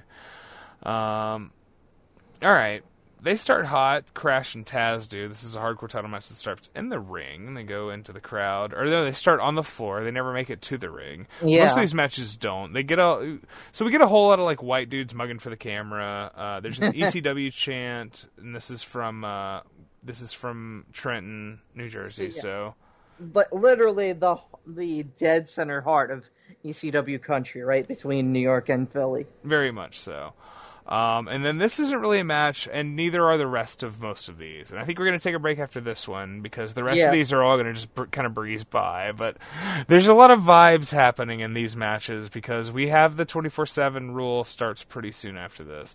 But this is sort of it, right? It starts on this night. On this night. So, all right, so this match, Taz versus Crash, it goes backstage pretty quickly, and then we sort of cut to a hallway where Taz has lifted Crash sort of for a body slam, and he just slams him back and forth on the adjacent walls 3 or 4 times of like a narrow hallway, which is super sick.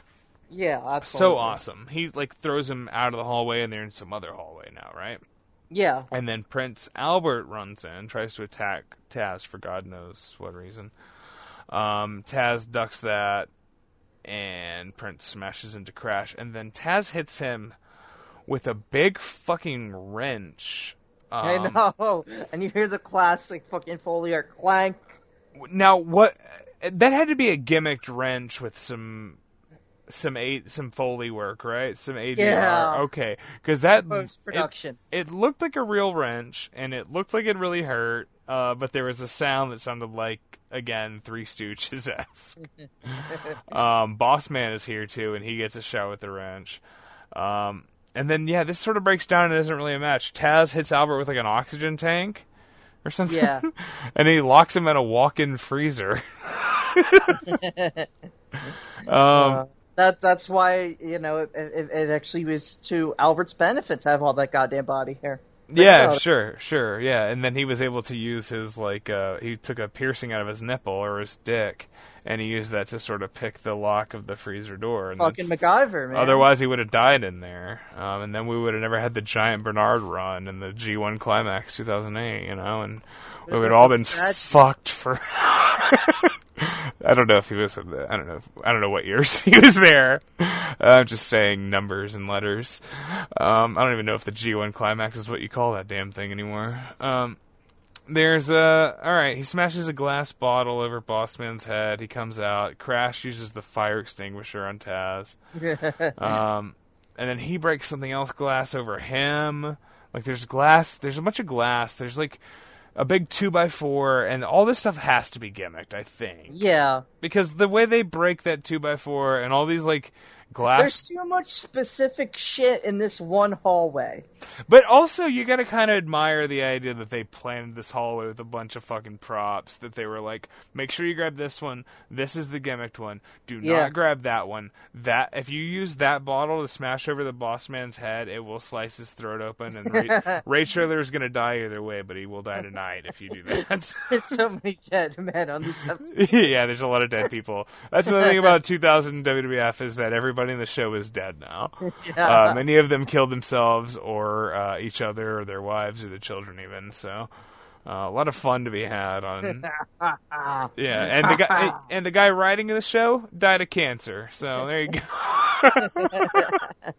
Shouts out Chris Kresge, died of cancer. Vince McMahon gave him cancer. Triple H killed Test. Vince McMahon gave Chris Kresge cancer. All right, so Steffi Luna ? There was a piano involved. All right, so when we come back from break, I guess there's another Steve Blackman on a date segment. I kept skipping through the file and I kept seeing Steve Blackman. Those matching shirts, bud. He's on. Steve Blackman is the star of this episode, I think. Him on a date. It's insane. He's in 15 minutes of showtime, of screen time. Insane. The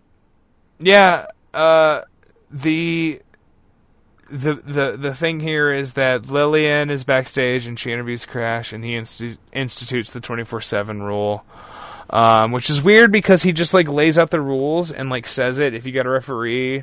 And you can find me and you can beat me, come do it. I'll take on any comers. And just I love the idea of Vince McMahon being like, Goddamn, pal, it's a hell of an idea.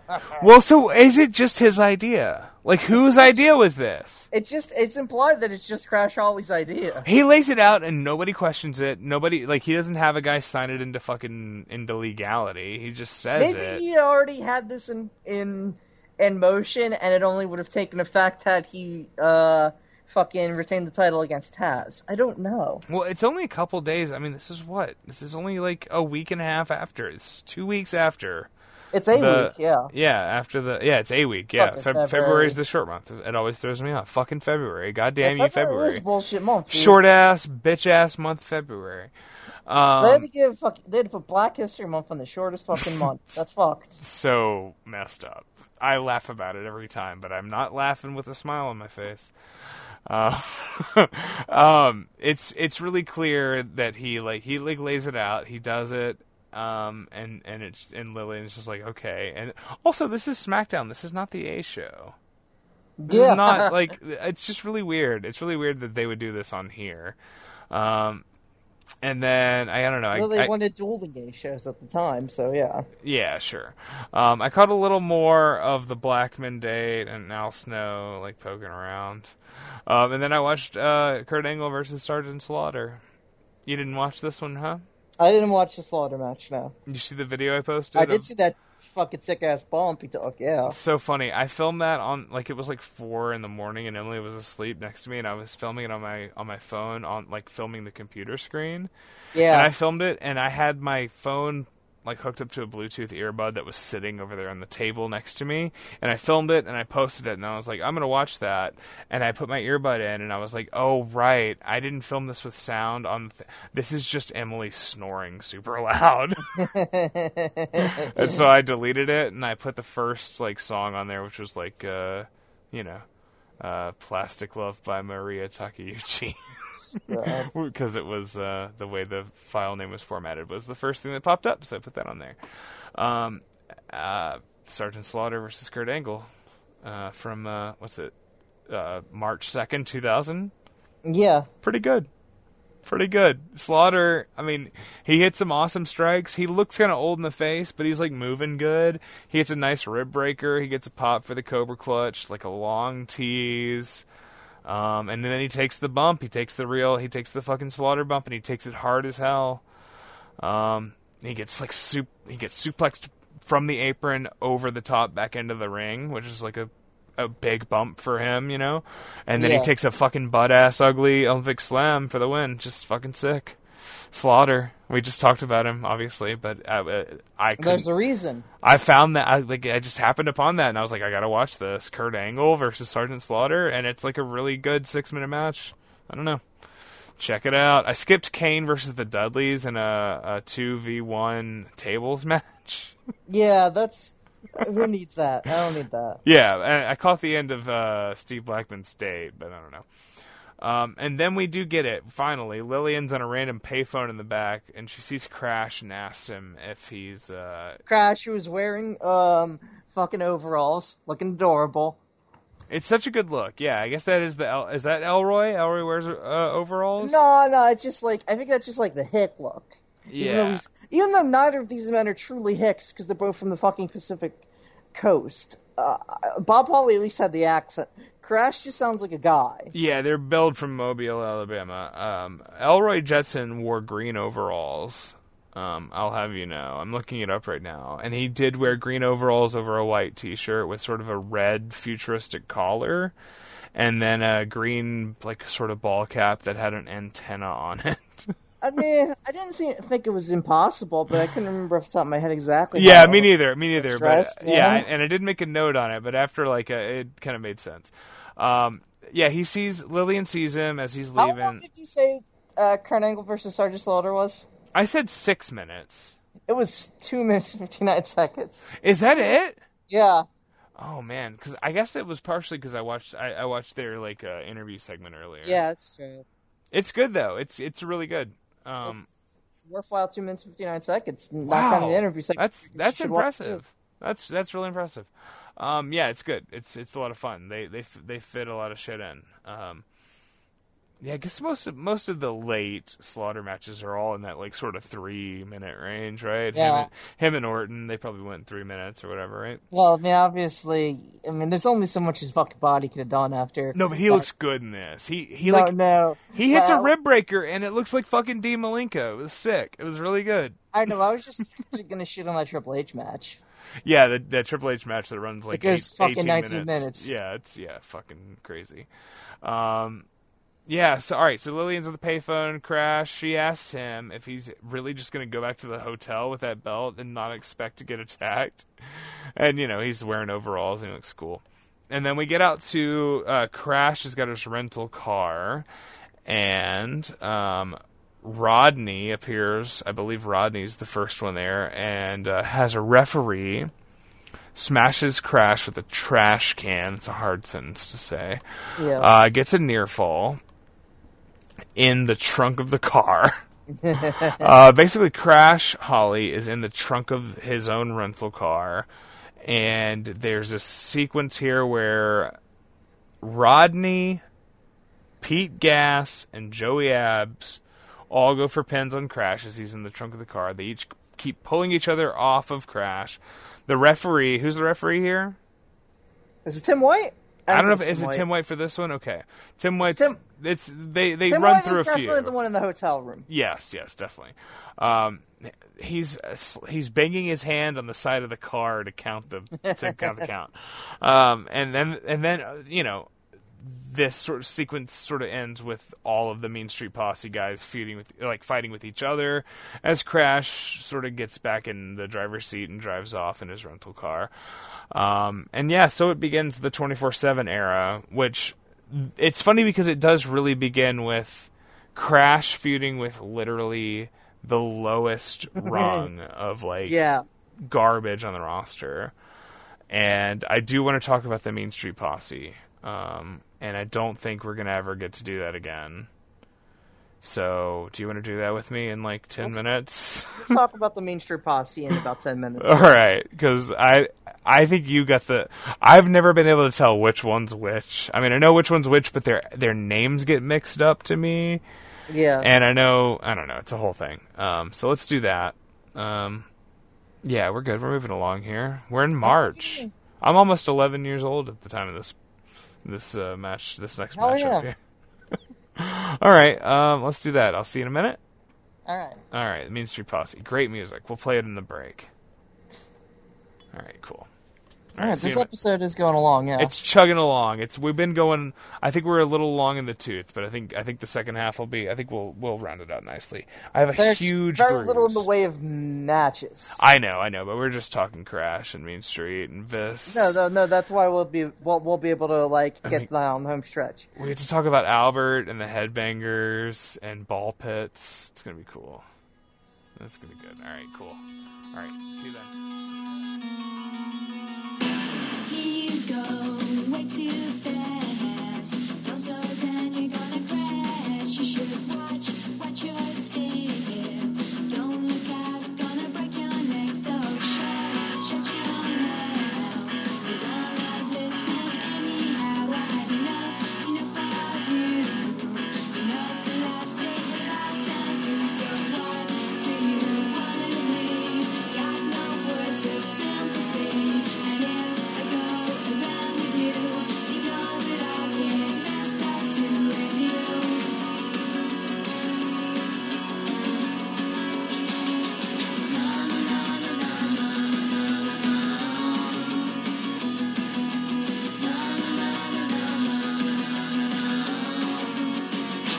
Here you go, way too fast.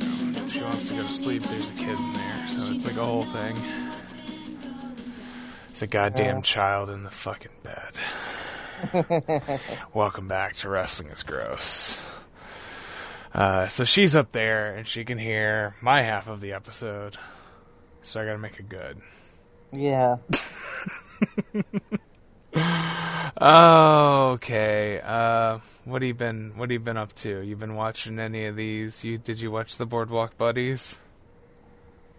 I did. I haven't seen any of the other ICWs. Oh no, I watched the fucking pit show from for fucking Millville, but otherwise, like, I'm a roommate and I watch these together, so she's starting to like get like feeling more burnt out because it is 8 shows.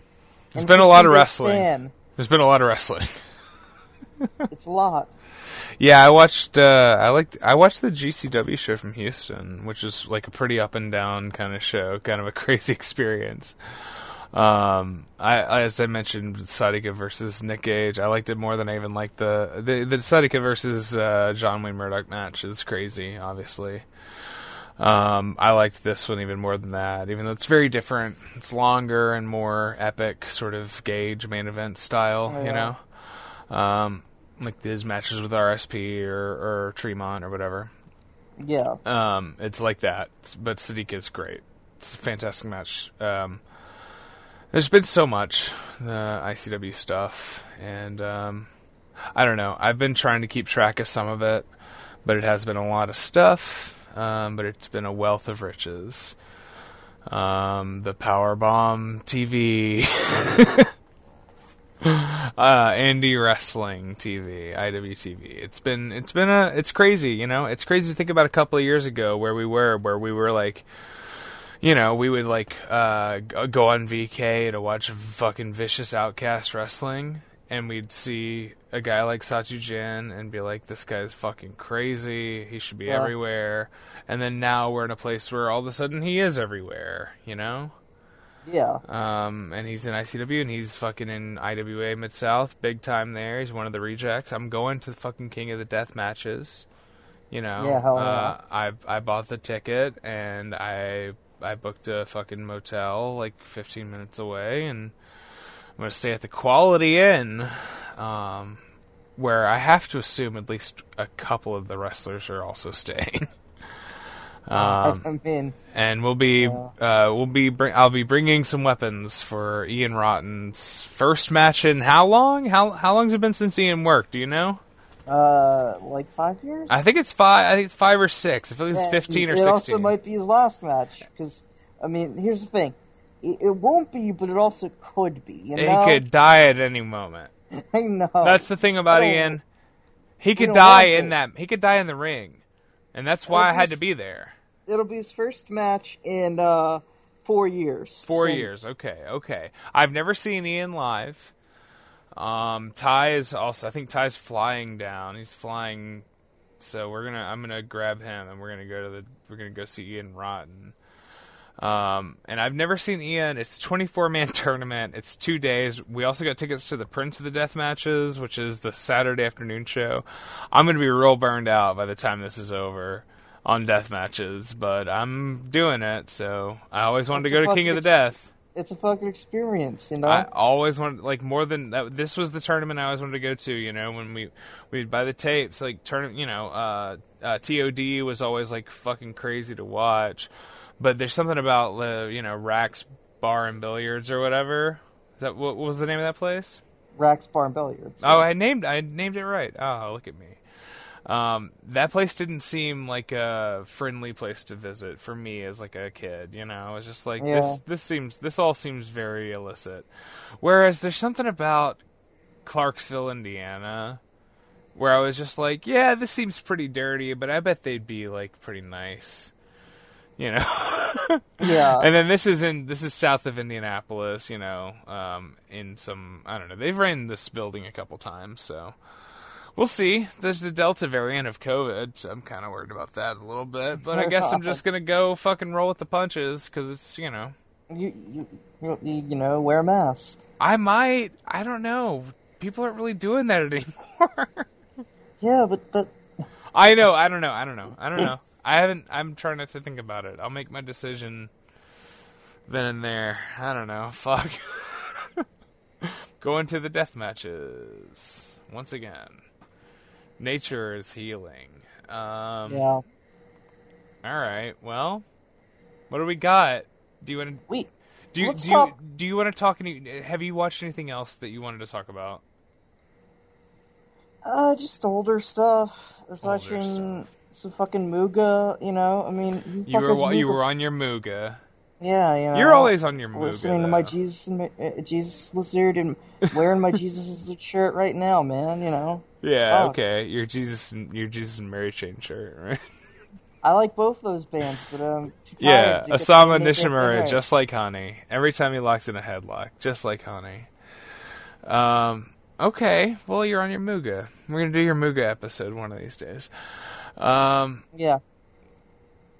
Alright, I guess the Mean Street Posse. Okay. I'm bringing So- up their Wikipedia profile now, because this is the only time we're ever going to talk about the Mean Street Posse. Right? More or less. This is it. Because I've posed the possibility, what about a Mean Street Posse episode? And it's just like, I mean, there's not really anything. not a lot to do. There's not like anything here, man. There's Yeah. nothing to talk about, but they're so funny. So Rodney's the one with like the frosted tips. Yeah, he's Yeah. the bitch. He's the beta cuck. The Yeah. beta cuck. Excuse me, the beta cuck. I said it wrong. The beta cuck. Rodney, he's the bitch. He's the bitch of the group in the slick back. And what was his deal? He was not a part of the Hardys crew, right? No, only Joey Abs was. Okay, and then who's Pete Gas? What's Pete Gas is also just some guy? Pete Gas and Rodney were friends with Shane McMahon in high school. So those guys are legit Shane friends. Yeah. All right, and then Joey Abs. Yeah, is- better known as Venom. Jason Art Venom, who was an Omega guy from Okay. and he's like the workhorse of the group in effect because he's Right. competent and he's the one with like facial hair. Pete Gas is the one with dark hair who looks like an anime. He looks like he looks like some Speed Racer shit. He does have sort of a face like he looks kind of like the Slim Jim guy. Is that right? Yeah. All right. I'm trying to figure out which one's which, and I guess I kind of always thought where Champagne never factors into this, right? No, he doesn't. For some reason, I always thought like there's like is there another Omega guy who's around at any point here? I mean, Champagne was part of the Dupes, so That's what it was. Okay. Yeah. So these guys are floating around. Yeah. Okay. So they come in purely as when Shane sort of wins the European title. Is that right? that sounds about right. Yeah. Yeah. He's feuding with X-Pac, and I think that's sort of when they debut as the Mean Street Posse. Oh, he's feuding with Test actually. So it's a little later than that, I think. And then, yeah, they're just kind of bouncing around after that. After Shane turns babyface and he starts, like, he's the Rock's manager, or he's Big Show's manager in the four-way, right? Yeah. Okay. He's not really babyface or heel. He's just kind of floating around. But the Mean Street Posse kind of split off from him, and they just don't have anything to do. It's like a weird thing where they float around and they're Shane's goons, and they're part of, like, the corporation, right? But they don't have anything to really do except for Test beats them up sometimes. And I guess that's enough for a while, but then, you know, this is sort of after that it says they're a part of a tag team battle royal for the #1 contendership for the tag team championship at Armageddon 99 and failed to win and were the first team eliminated. Yeah. That's such a funny note. Yeah, they're just nothing. They just suck ass. But in my head, they were always like badass dudes. Like I feel like they're, and I think what the thing about them being badass dudes is they're not. But what in my head was them being badass is everything that we're going to talk about here, where they hit each other with like gimmick glass. Yeah. Because they just smash fucking bottles over each other. And in this next segment, this is the one, right? What are we at here? This is Raw March 6th. Yeah. Okay. This is the hotel room, right? Indeed. Okay, so they got Tim White. The Mean Street Posse are in a hotel hallway with Tim White. Tim White's wearing like a t-shirt, like a white t-shirt. they're making him put on his referee shirt. That is part of it. That has to be your officially recognized referee, so they have to have the shirt on. Otherwise, how can fucking like your opponent? How can Crash Holly say, "Well, then no, that was a fair thing"? And the WWF is a lawless land where they've allowed this at this man point to institute this rule for their title, but god damn it, there's still some principle involved here. Yeah, I mean, I guess you got to wear the shirt to do the count. That's what they always say, right? I don't know. It's very strange, and that plays a role in the next couple of these too, where it's like the referee doesn't have I've never seen I've never seen so many matches in a row where I watched the referee put his referee shirt on in the match. That's a new one. Yeah, there's Tim White is here, and they're at I guess it's Crash Holly's hotel room with like a room service like walk-in cart, and Rodney knocks on the door and does like a high-pitched voice and maybe a little bit of an accent and says room service. Yeah. And he opens the door and they just sort of attack Crash on this big king-size bed here. Crash is wearing an adorable little like bathrobe that's got like ducks on it or something. Yeah. He looks great. Crash is so funny. Crash is so good in this gimmick. Absolutely. Just a man-child who's like tougher than he should be, but he's also like crafty and he's so good at the escape, and that's kind of the whole deal here. That's like the reason this works is because he is able to sell the Roadrunner sort of aspect of this. Yeah. Or the Tom and Jerry, maybe. I'm not really sure what. Yeah, because they're a bunch of big dummies, and he's small guy who's bitten off more than he can chew. He's brave. Yeah. I guess Tom and Jerry, they both make sense. A lot of cartoons with this. This is a cartoon, and this is basically, and you could compare it to other cartoons, and you say, hey, it's like that other cartoon because it's basically the same thing. Yeah, this in my head, I guess, is like what stuck with me is because they pull each other over and over off of Crash. Crash is on the bed being pinned by one member of the posse after another, and then somebody pulls him off and they go for a pin, and Tim White's like making the count on like the headboard or some shit. Yeah. Like it's just like a mess. And then Joey Abs, I believe it is, breaks a small potted plant over Rodney's head as he goes for cover, and then Joey goes for cover, and then Rodney, or maybe it's Pete, grabs a big lamp, and shatters a big like ceramic lamp over his head. And there's like no visible color. I have to wonder if it was all gimmicked, but it looked fucking nice. Visually, it's great. If it's gimmicked, I mean, who gives a shit? A lamp. A lamp is a crazy weapon. Yeah. I've been like looking around my fucking house for shit to like bring to that because I'm going to that show, and that Ian Rotten versus John Wayne Murdoch match. It's explicitly fans bring the weapon. So I'm gonna bring the high chair, and I'm gonna put skewers or fucking thumbtacks or something on it. I don't know. And do the whole thing, but then I look at this and it's like, what about a big lamp? What about something ceramic? I think I probably have some ceramic shit. I got a humidifier. I think I might bring this humidifier that I got over here and just bring. I mean, weapons are funny. You got to get funny with it. They're so fucking funny. If you everything that can fit in the fucking back seat. Yeah, I could take. That's the thing is I am gonna take the car seats out for this. You got to do it. You gotta do it. So they Crash runs away. There's a bunch of fucking ceramic all over his bed now. It's crazy. The way that breaks is fucking crazy. Like that's a hell of a clip. That's such a good thing. There's so much good Mean Street Posse in this series of matches. And where they end up fighting each other, and it's so funny. And I think this is sort of the peak Mean Street Posse. Yeah, to be sure. Because they had been, they've been around for like a year. They've been around since Shane's like rise around Mania 15, I think. Yeah. And they just kind of float around. And by this point, let's hit each other with lamps and shit. you know?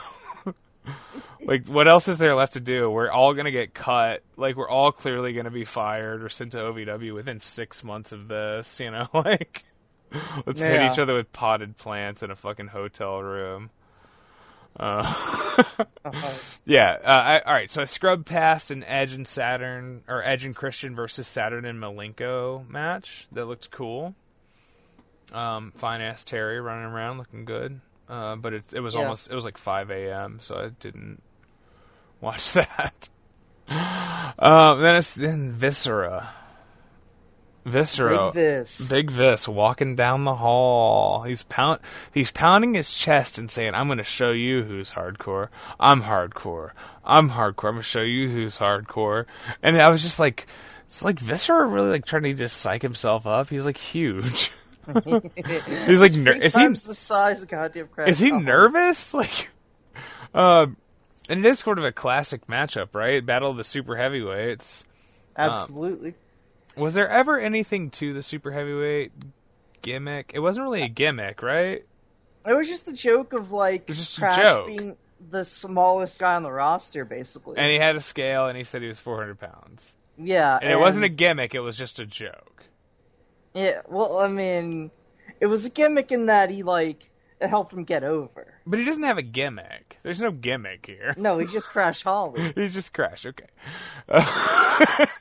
He has a scale. I mean, the scale is cool, and he hits people with it sometimes. That's cool. Yeah. Vis looks amazing. I just gotta say, what an outfit. Oh, absolutely. I know he does this. His, nightgown or whatever the fuck he's wearing in 2005 or whatever that is. You know what I'm talking about? Big Daddy V. He's got the corset and shit. I don't know. He goes through a few phases. He's got some silk shit going on. He's a guy, I don't know, Mabel is a guy from my childhood, you know? Men on a Mission were getting over when I was first getting really into wrestling. And I remember Mabel heel. I remember King Mabel. I remember his heel turn. I remember we watched that pay-per-view, I think, when it live as it happened. When Mabel won and then, challenged Diesel at SummerSlam or something. Insane fucking idea that they had. That didn't work, but you watch the match. You watch the match and it's pretty good. Also, I mean, look at this fucking guy. This dude is if you could get him over, that'd be incredible, because he's one of the biggest, he's one of the most incredible fucking freaks you'll ever see. He is great. You like what's his name? Big Daddy Voodoo was his name in All Japan in 2010. Yeah, when he was in the Voodoo Murders. The Voodoo Murders with Taru, who we've decided to rehabilitate and uncancel. No questions asked. Him fucking having matches with Akabono where they're these are two inhuman men. So yes. They're both the size of fucking power forwards and also 550 to 600 pounds. They're what if John Tenta or even Yoko in his prime days, but 6 inches taller? I know, Mabel, Nelson Frazier Jr., right? Isn't that his name? Nelson Frazier? It's Nelson Frazier, yeah. Yeah. Freak athlete. What did he die in 2011 or something? Let's look this up. It was 2015 or 2016. Was it that late? Okay. Yeah. I think it's important. 2014. Because we might never really get to talk about him again. But he is, oh god, that picture of him, Viscera in 2005, and he's got the velvet brown with the white, contacts. Yeah. What a freak, man. What a fucking freak. Fucking main evented SummerSlam challenging, Big Daddy Cool Diesel. I mean, that's a moo-moo, I would describe that as. But, him with all the fucking tattoos and the suspenders, that's an incredibly raw look. Yeah, no, it's a Madea look, for sure. He's looking good, though, in my opinion. He died in, February 2014, heart attack, just 4 days after his 43rd birthday. That's very sad. He wrestled as late as 2011 in the in All Japan, teaming in the it looks like the Real World Tag League with Joe Doring. And held the All Asia Tag title with Taru in 2011 as a member of the Voodoo Murders, Big Daddy Voodoo, Big Daddy V. He wrestled in like Inoki Genome and shit, and was around, but that him versus fucking Blue Demon Jr.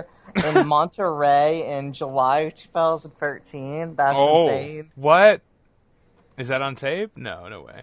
That was a pay-per-view, so it might be, man. All right, well, you get on that. I'll tell you what, that All Japan run, that late All Japan run where he's got the tag titles with Taru and Joe Doring is there, the Voodoo Murders run there. I watched a lot of that. I was really into that. Like, I don't know why. The Masayuki Kono era and like Seiya Sonata era of, before Sonata was like what he is now.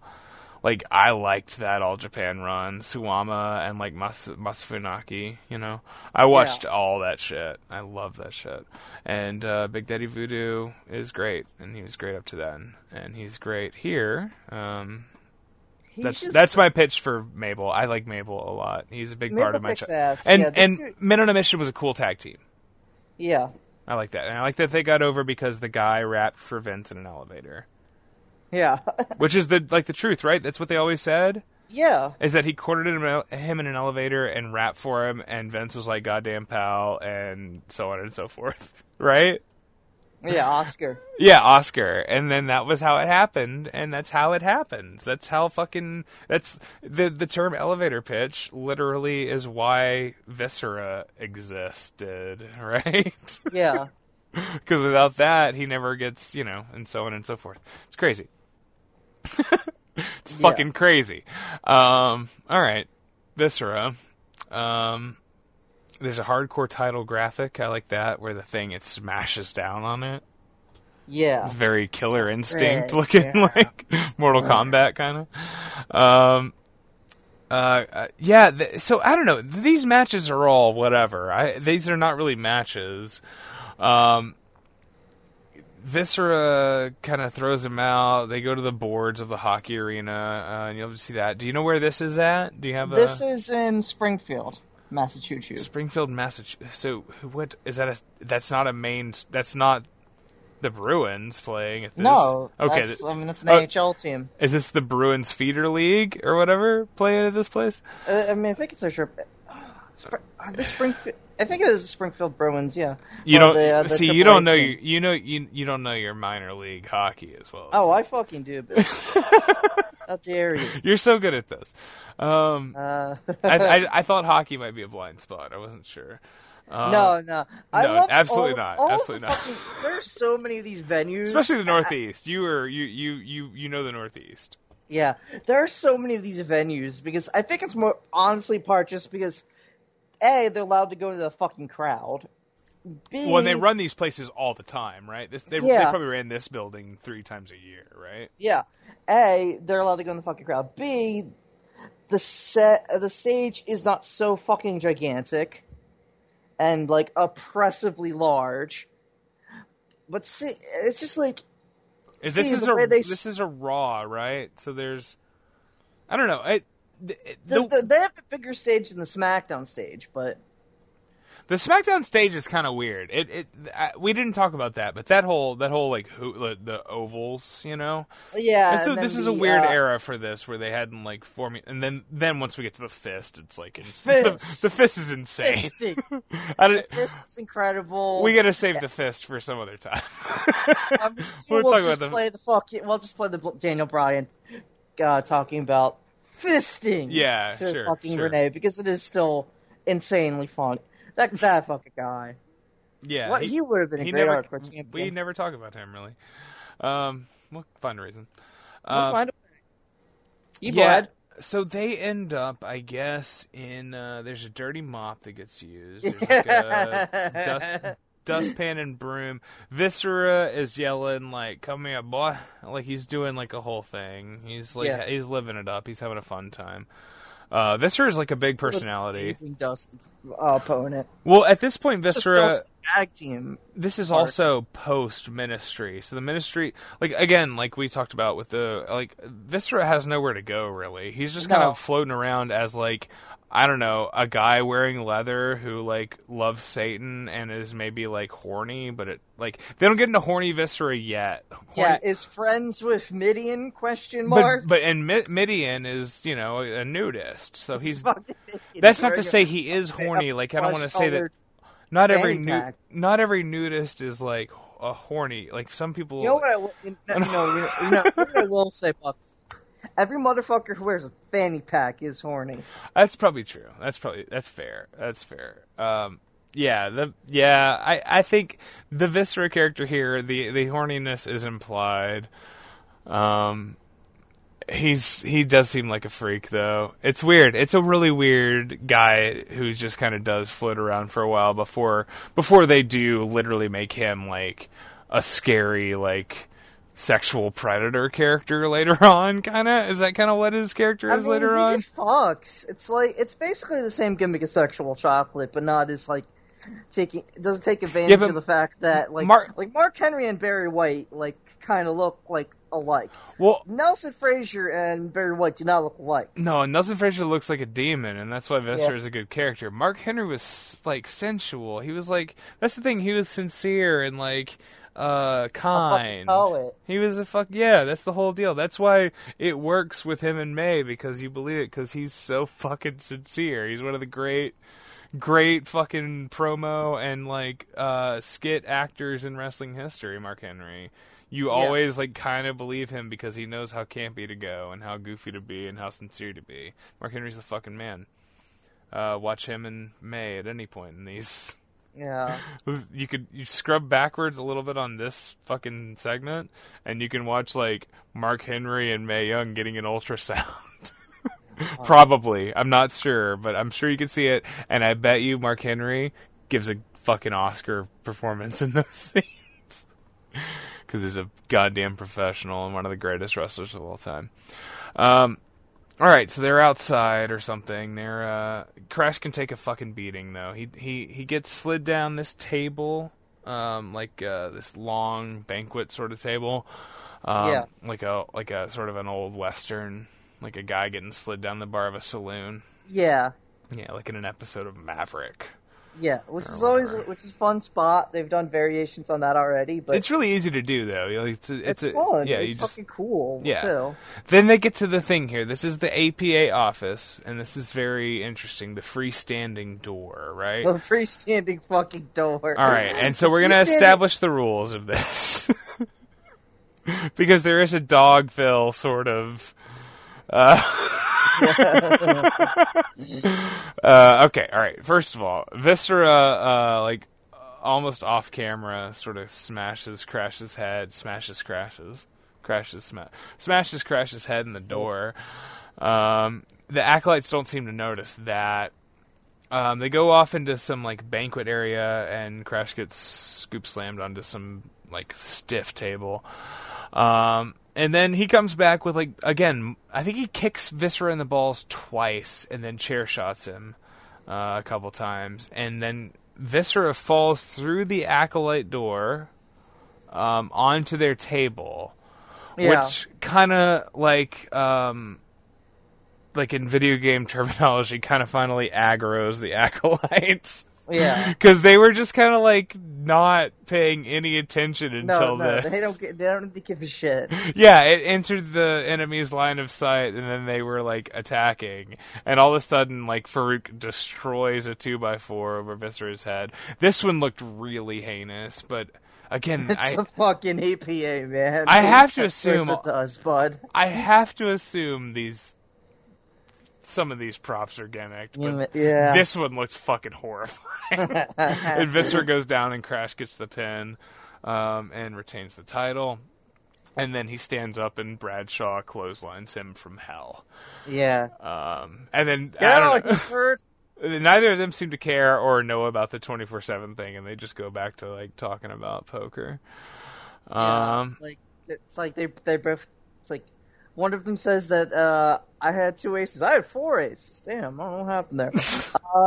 Yeah, they play. Yeah, that's they They play can with the make Jokers holds in the for fuck sure. up. It's so silly. It's a ton of fun. The door is very funny. The idea that like so if you fucking don't fun. if you fight around the door, they don't know you, but if you come through the door, like you've entered the fiction of their room. Like Yeah, it's their office is the door.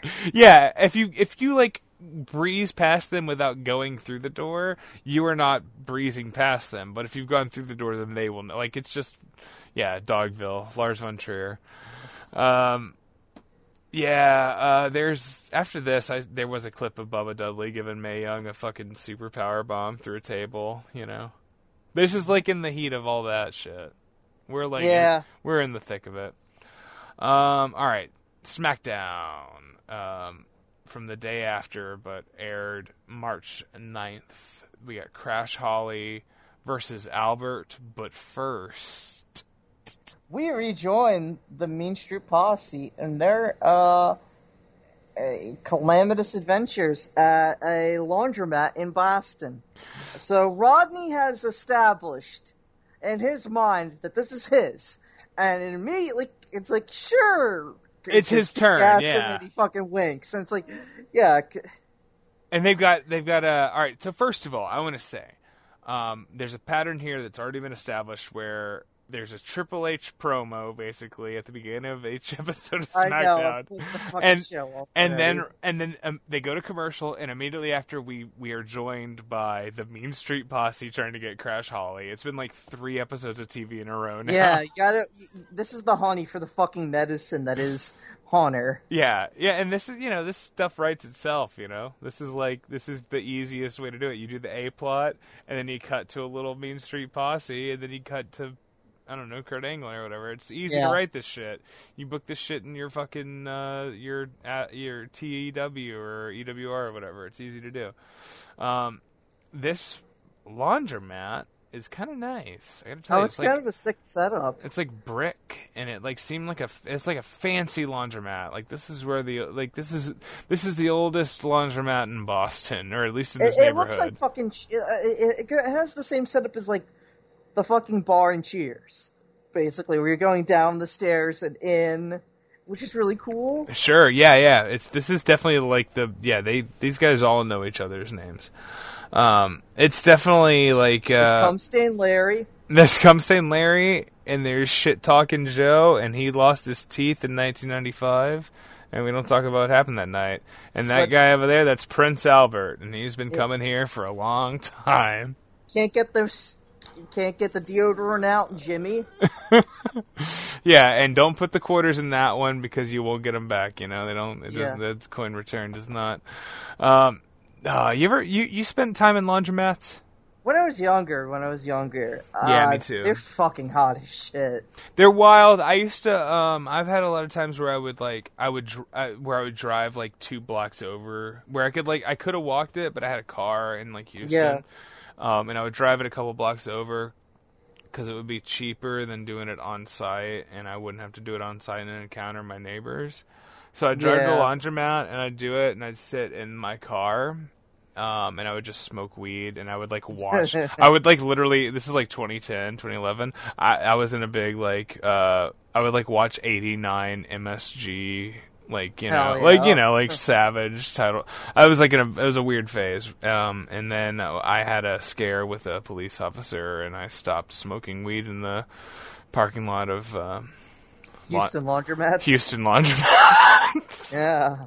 And then luckily I moved into a place not long after that had on-site laundry that I didn't mind so bad. Anyways, laundromats. I never got in a fight with one. Rodney insists that the other 2 do stay out of his way, and he does offer to buy Teddy Long a steak dinner if he counts the 3, I guess. Yeah. And it's truly one of the fanciest laundromats I've ever seen. They find Crash in the back, and it starts with Crash with like a fistful of like fabric softener pebbles or like powder, Yeah. and he throws it into Rodney's face. Like I just had to assume that was like one of those things, like the thing that you throw in at the end, you know, one of those weird powders. Yeah. That are now built into every detergent, and you don't need any of that anymore. Yeah, and I still use dryer sheets. Oh no, dryer sheets are essential, of course. Yeah, no, you have to do that. Although I do buy the fucking Great Value brand, so Yeah. you know, I love that Great Value. I love that Sam's Choice.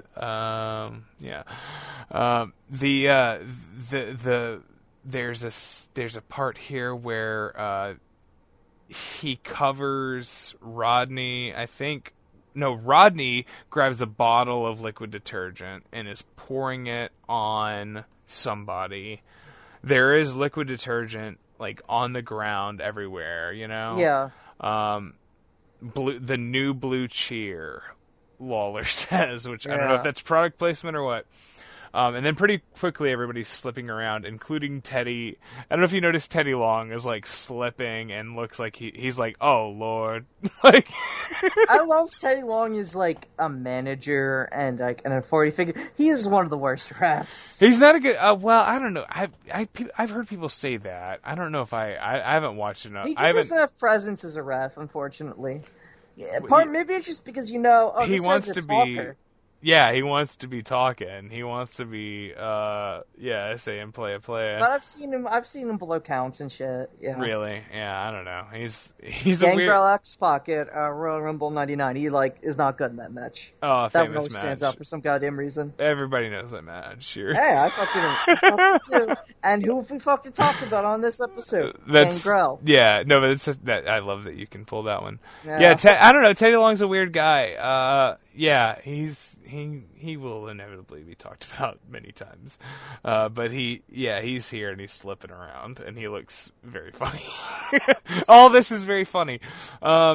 Crash gets away. It's a good bit. The big guys. Did you see him pull his fucking bathrobe out of the dryer? No. Okay. Was it? It's the same bathrobe. The same he had bathrobe. on before. Great. I love it. I'm not sure he even gets the fucking title, but he does make sure he keep his bathrobe. Which I'm pretty sure he leaves the title in the mall in the Headbangers segment. We'll talk about in a minute. I think he just trusts Teddy to take care of it. Yeah, Teddy will grab it. Teddy's a pro. He might not be good at making the count, but he'll grab the fucking gold for you, you know? And that's what that's why you keep Teddy around. It's like, yeah, Teddy's an enforcer. Yeah, Crash, yeah.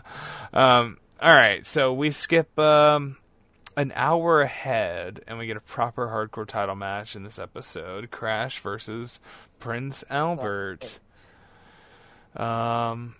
Do you remember the Crash, the Holly music, the Holly Cousins music? Do you remember this music playing in the commercials of Spike TV ads? Yes. This was a public domain music. This is so fucking... This and the Hardy theme, maybe? Yeah. This one definitely, though. This was the one. The Holly theme was the one, for sure. It just fit. I guess it just kind of fit the aesthetic of so many commercials back then, though. You know, because it's out of the way, but it's still it's effective. Well, that's kind of the deal with a lot of the flavor of the late '90s and the early 2000s. It's just a very simple vibe of oh yeah. And, and then we just take it on from there. Yeah. All right. What do we got here? It's him and Albert, right? Yeah. What happens here? Okay, so we open, Crash is introduced first, and he comes up with the scale, and he decides, I got an idea. He puts the title belt on the scale, and Albert comes in, and he's like, I wonder what this is about. Oh, and yeah, okay. He ambushes him. He lures him out, which, he kind of hides behind the big ovals. Those big ovals. Behind the big ovals, yeah. He's hiding behind the stage. That's an alright set. I kind of like that set. Yeah. It's a very, 99 on UPN kind of looking set, though. For sure. Yeah. Yeah. Crash versus a bigger guy. I think this doesn't work as well as the Test match. Ironically, Test is teaming with Albert weeks later, right? Like TNA hasn't started at this point, but it starts I don't- very soon after. Yeah. Like it's like 2 weeks after this. Trish debuts. When does it's Trish even. come in? That's a good question. I don't know off the top of my head. That's like right, because she's there at Mania and Albert and Test are teaming. Yeah. But there's no Trish here, and Albert's in all of these segments running around like a fucking doofus. Like, looking like shit in every one of these segments. As far as I can tell, okay, You yeah. had a date on Trish? I don't think on Trish really, but I do have on the fucking that they are still teaming Albert with the Boss Man, so Oh, they right, did yeah. turn Test heel and put Albert with him. They didn't really turn him heel, though, right? And then, I mean, this doesn't... They just were like, all right, they're a team now. Like, I don't know. Some of the stuff is kind of lazy, obviously. It's a huge roster, so it's like, whatever, but... Yeah, I don't know. It's weird. Albert, obviously... I mean, I'm sure he'll come up at some point later on, but... Is, Giant Bernard is very good, right? Yeah, You like that run? I do like that run. I think the A-Train run is good. The A-Train run is kind of good, and I like him and Brodus as like a B team or a C show sort of team. Yeah. Even there, but yeah, the A-Train run also with like him and Benoit is like a kind of one of those like almost legendary TV matches where it was like, oh shit, Albert, like where even the Smarks were like, oh, what about Albert? Like he might be something. Yeah. That was like the first time I remember people being like down with Albert online on a Death Valley Driver. People were like, "Oh, A-Train, yeah, maybe he could be like him and Lesnar type of sort of, like people didn't value that like they do now. No. That big guy who can move and has like a weird presence. Yeah, because now it's just like a big guy who can move is just like fucking Keith Lee, and you're like, I've had enough of this guy already. Yeah, you compare Albert to Keith Lee, like there's no like Keith. Yeah, look, I like Keith Lee. I like Keith Lee more than a lot of people at this point. I haven't been watching Keith Lee in the WWE, so maybe he's lost all of that. But I was a big fan of Keith Lee before he signed. But no, Albert, and Lord Tensai is weird. Also, that's a weird failure that then goes into the Brodus stuff, but. Weird career, kind of floated around in different places, and then he's like teaming with Carl Anderson, and has like an endless feud with Nagata and Wataru Inoue. Wataru Inoue, yeah. And they have like 100 matches over the course of 3 years or some shit. They have a ton of fucking matches. Yeah. There's a ton of... They're all good, though. I mean, it feels like there's a ton of Bad Intentions versus Naito and Yujiro. Bad Intentions, that's the name of that team. Yes, Yeah. Carl Anderson from the Good Old Boys, or whatever the fuck they're called. the fucking... The Good Brothers, yeah. It's him with a much better than Luke Gallows, in my opinion, Giant Bernard. And yeah, and then, G1 Climaxes, where he was really good. I believe that he's the only American who challenged for all three of the IWGP, the GHC, and Triple Crown. No way, that's crazy. Yeah, he didn't fucking win any of them. Yeah, but he floated around. Yeah, no, it's cool. Yeah. It's a good career. Albert had a good career. Is he still employed as like a trainer for? Yeah. Yeah. He's out of the Performance Center. He's in Florida. Yeah. Fuck yeah. All right, good for him. All right, well, do you want to do the opening to the there's your theme? There's your Albert segment, and yeah. If I get in a no contest after everybody just starts running in. Yeah, this is a kind of a. In all these segments are kind of a mess, and then such a low quality file. It's real dog shit. It's great. Also, it started joined in progress because I had listened to part of it recently. You son of a bitch. Yeah. All right. Well, A good bit is always a good bit. Doesn't matter if Yeah. you've done it just a couple episodes ago. Doesn't matter. All right. Yeah, this is sort of peak back hair. Also, I just want to say for Albert. I mean, this is when they would not let him wear a shirt. Yeah, so I like a nice hairy man as much as the next, person. Normal person like myself. Next motherfucker. Yeah, Seagull. just a normal person like myself. But this guy, I mean, this is just over the line, and it's clearly like, they're clearly like doing, they're like gimmicking this somehow. They're like making it thicker or something. Like I feel like he's like being made to dye it black maybe to make it thicker. Yeah, or just the instruction of just like just don't fucking.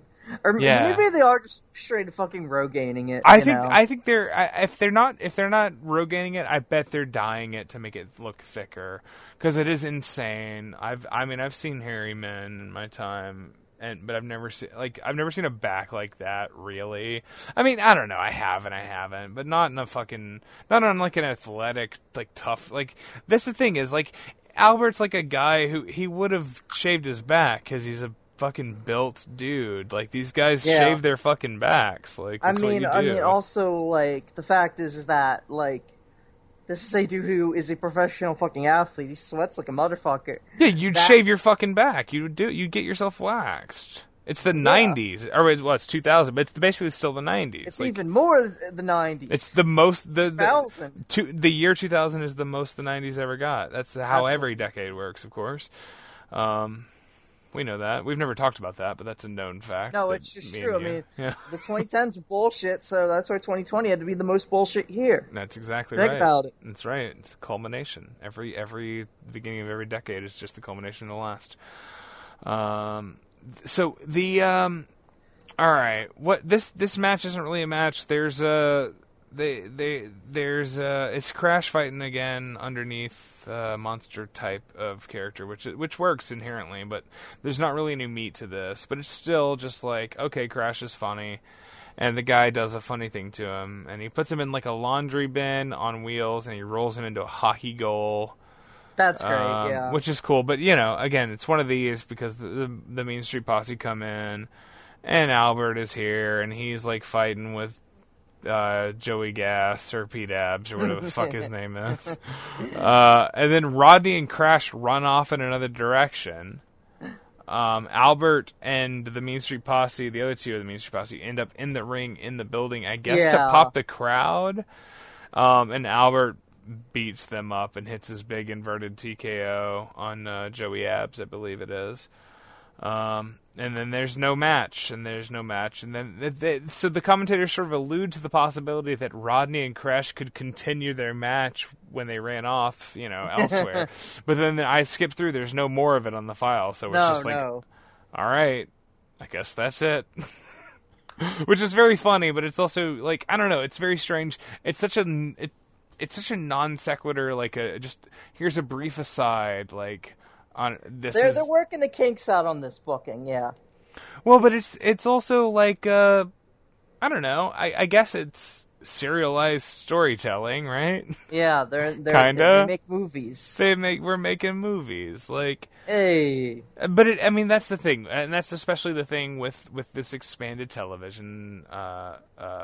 They have more hours per week to do. They got Heat here too, and you better believe they're doing a little bit of shit on Heat.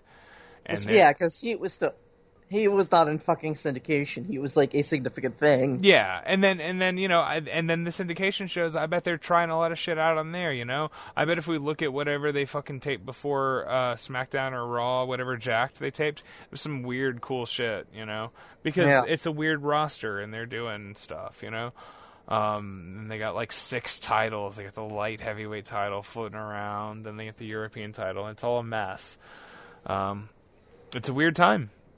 Yeah. It's a very, very deep roster, and that's kind of, that's why we get to talk about the headbangers here in a minute. But first we go to the next week on Raw, right? Yeah, we're at the Newark airport, and we have our first fucking 24/7 title change. This is a very brief segment, right? This is again, this is 10 minutes. This is 10 minutes into the file, I believe, right? And it's right after the opening promo. No, dude, I have this at basically and like the end of like the Oh, fucking this is third deep. quarter. Oh, this is deep into the Yeah, show. this is the Okay, second this is a hour, different one. Okay, definitely. okay. I don't know what this followed. Yeah, I didn't actually. I must have skipped right to it then because I don't have any like pre. Goofy bullshit. Yeah. I don't know. I can tell you. Yeah, this is the only segment of the show, and it's in the Newark airport, which I've never flown into Newark. I've flown into LaGuardia and JFK, but I've never flown into Newark. And boy, are your arms tired. Yeah, once again, the MSP forcing Tim White to put his ref shirt on. And again, he doesn't have it on when he, like, I feel like he's still putting it on right at the beginning of the segment. Yeah. Oh, yeah, he is. Like, what? Like, how do they get this far? First of all, where do they get Tim White from? Did they wake him up from his hotel and make him come here? Absolutely. Tim White has nothing better to do with his goddamn life. Or were they all getting off the same plane, maybe? I mean, I guess that's... Well, Maybe that makes more sense. That makes more sense. But the idea of, like, making him get his ref shirt out of the carry-on and making sure that every ref has... Like, Crash institutes the 24/7 rule, and Vince says, "Goddamn, pal, we'll make sure every ref packs their fucking ref shirt in the carry-on so we can make this shit official." Yeah. Yeah, all right. So Albert is also here. At the Albert wearing airport. red baseball cap, looking extremely Fred Durst. Well, you didn't catch what sports team it was? No, I think it's just a WWF cap. It was a red. It might be. It was Yeah, the I'm not Durst sure. WWF cap. Yeah. Yeah, they all fight, and there's some guy on a ladder. It's like random guy, and he's like standing on a ladder, and he's fixing a light or something, and he takes a bump off the ladder. That was probably like Steve Bradley. I hope so. I hope so, because it looked like an old man. Like, I hope it was... God, it looks so fun. It looks like the fucking dad from Pawn Stars. I hope it was Steve Bradley in, like, Spike Jonze' Jackass the movie makeup, and not the dad from Pawn Stars. Yeah, and he takes the big bump of this segment here. This guy who is not a wrestler and unnamed. And then, Pete Gas somehow manages to pin Crash Holly. Is it Pete Gas? It's Pete Gas, yeah. And Pete Gas is Venom from, right? No, he's Rodney. Peter Gasparino No. Joey Abs. is Venom. All right, Pete Gas. One half All serial right, killer. Pete Gas doesn't have the stubble and the long hair. Pete Gas is the one who looks really Italian, right? Yeah, he's the one who looks like a guy. He looks like Speed Racer's dad. Yeah. Right. Okay. He looks like Speed. Yeah. Okay. You said that earlier. Okay. He does kind of look like the Slim Jim guy. Okay. Yeah. All right. So he pins Crash Holly and becomes the 16th WWF champion, hardcore champion. And then Well, within 5 seconds, Yeah. Crash Holly hits him with the fucking scale. with the big so- scale, I guess he checked that scale. Fucking Crash Holly. 'Cause you couldn't carry that on. affiliated. His weapon is his fucking scale. You couldn't carry Yeah. the scale on. He had to check that, right? I mean, Yeah. I don't really know what the That rules just came are. around on the fucking On the conveyor. the conveyor, yeah. And he's he like, all right. hits him with the scale, gets the pin back, and you're 17th hardcore champion, Crash Holly. And he just runs down the fucking conveyor. He kind of He like just goes into nowhere. slides down the baggage claim conveyor, dives down through a ramp through one of those curtains, kind of like Yeah. into like a Toy Story 2. You seen Toy Story 2? Yeah. Yeah, even like a Die Hard 2-esque scenario where he's going to evade the Mean Street Posse in a series of swift evasions from one conveyor to another. I think Death Wish 5 also has some high-level conveyor belt-driven action sequences. Oh, it does. It does in the factory. Yeah. So good times. Death Good Wish times to 5. be had. Conveyors. Absolutely. We're what conveying. We are certainly conveying, if nothing else. And then we get to fucking What is it? What is it? I don't know what the fuck we are. It's called Funtime USA. Funtime USA in some goddamn place. I like knowing where these places are. I'm gonna find out. I'm gonna talk about what happened before this. I guess we'll say this is Crash Holly versus the Headbangers, kinda. This is somewhere on Long Island. Okay. Funtime USA, which is like totally the name of a place that would be like near the pier or whatever, near Coney Island or whatever, right? Yeah. All right. I scrubbed and ended up a couple minutes early, so there's a tag match here. Did you see this? I don't think... I'm not sure. I might have seen part of it at least. Right before this segment... boy, I can't believe you didn't see this. It was a tag match, and I believe it was Taz and Chris Jericho versus Kurt Angle and Bob Backlund. Oh! I saw Shirtless Bob! Yeah, it was weird. Yeah. Bob looks so weird here. It's really weird. I watched a couple minutes of it, and Bob runs away, and Taz chases him through the crowd and chokes him out. And then Jericho and, like, Angle are there, and Benoit comes in, and Chyna's there, and Eddie Guerrero is there.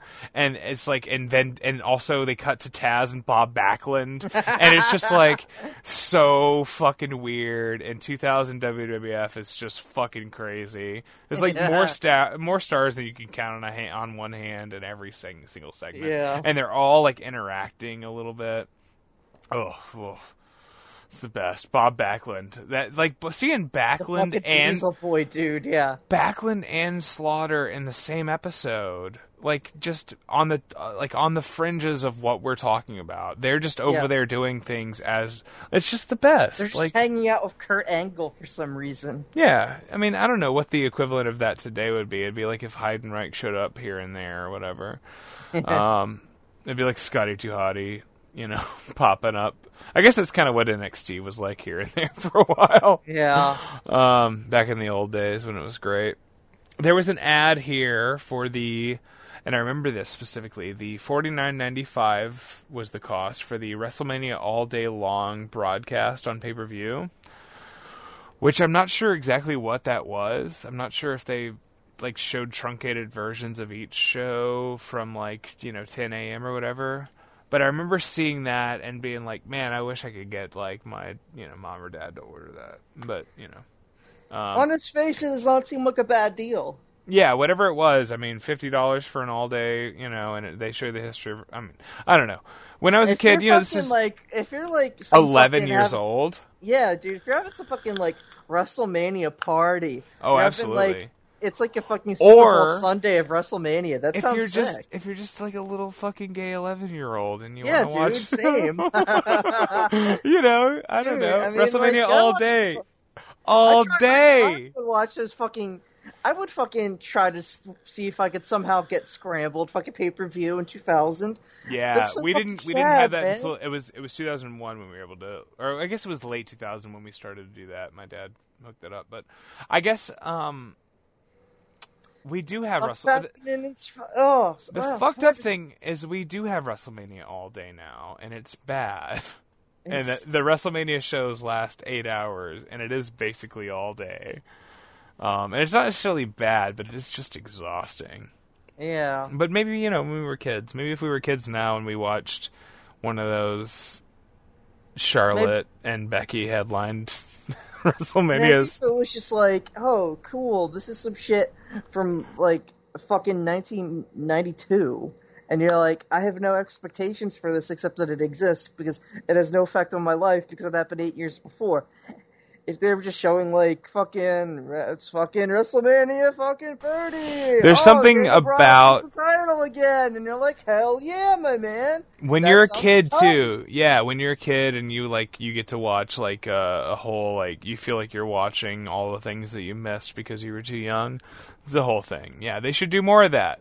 That's the thing about Vince, like, ignoring the past all the time, is that he is really underestimating the idea of like little kids wanting to know what came before they were here, you know, which is a whole thing when I was a kid, is I wanted to know the history of the thing before it, and my daughter constantly wants to know about what happened when she was a baby or whatever, you know, like Yeah. it's like a thing, you know, it's an inherent thing, and Vince totally discounts that because he's on cocaine all the time, and he can Yeah. only see time as it is presented directly in front of him, and has no concept of anything before or after.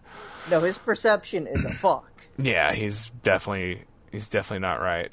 We get a hot young little Jonathan Coachman Yeah. right here, introducing the 24/7 segment. He mentions that Crash Holly's instituted this new rule.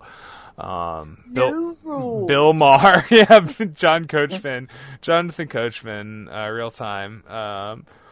What's with Kane and his weird little voice? I New don't rule: know. maybe stop talking with your weird little voice, Kane.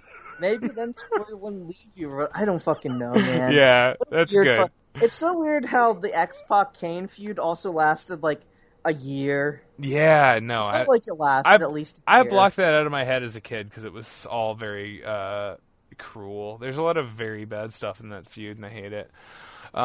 It's the worst. That's the worst. All right, Fun Time USA, which I'm gonna Google. Crash is there. What's Crash doing at Fun Time? What is he doing? Is he playing around, or is he just I hanging think he's out? playing around. I think he's just having a good time. And the Headbangers have like stalked him to this.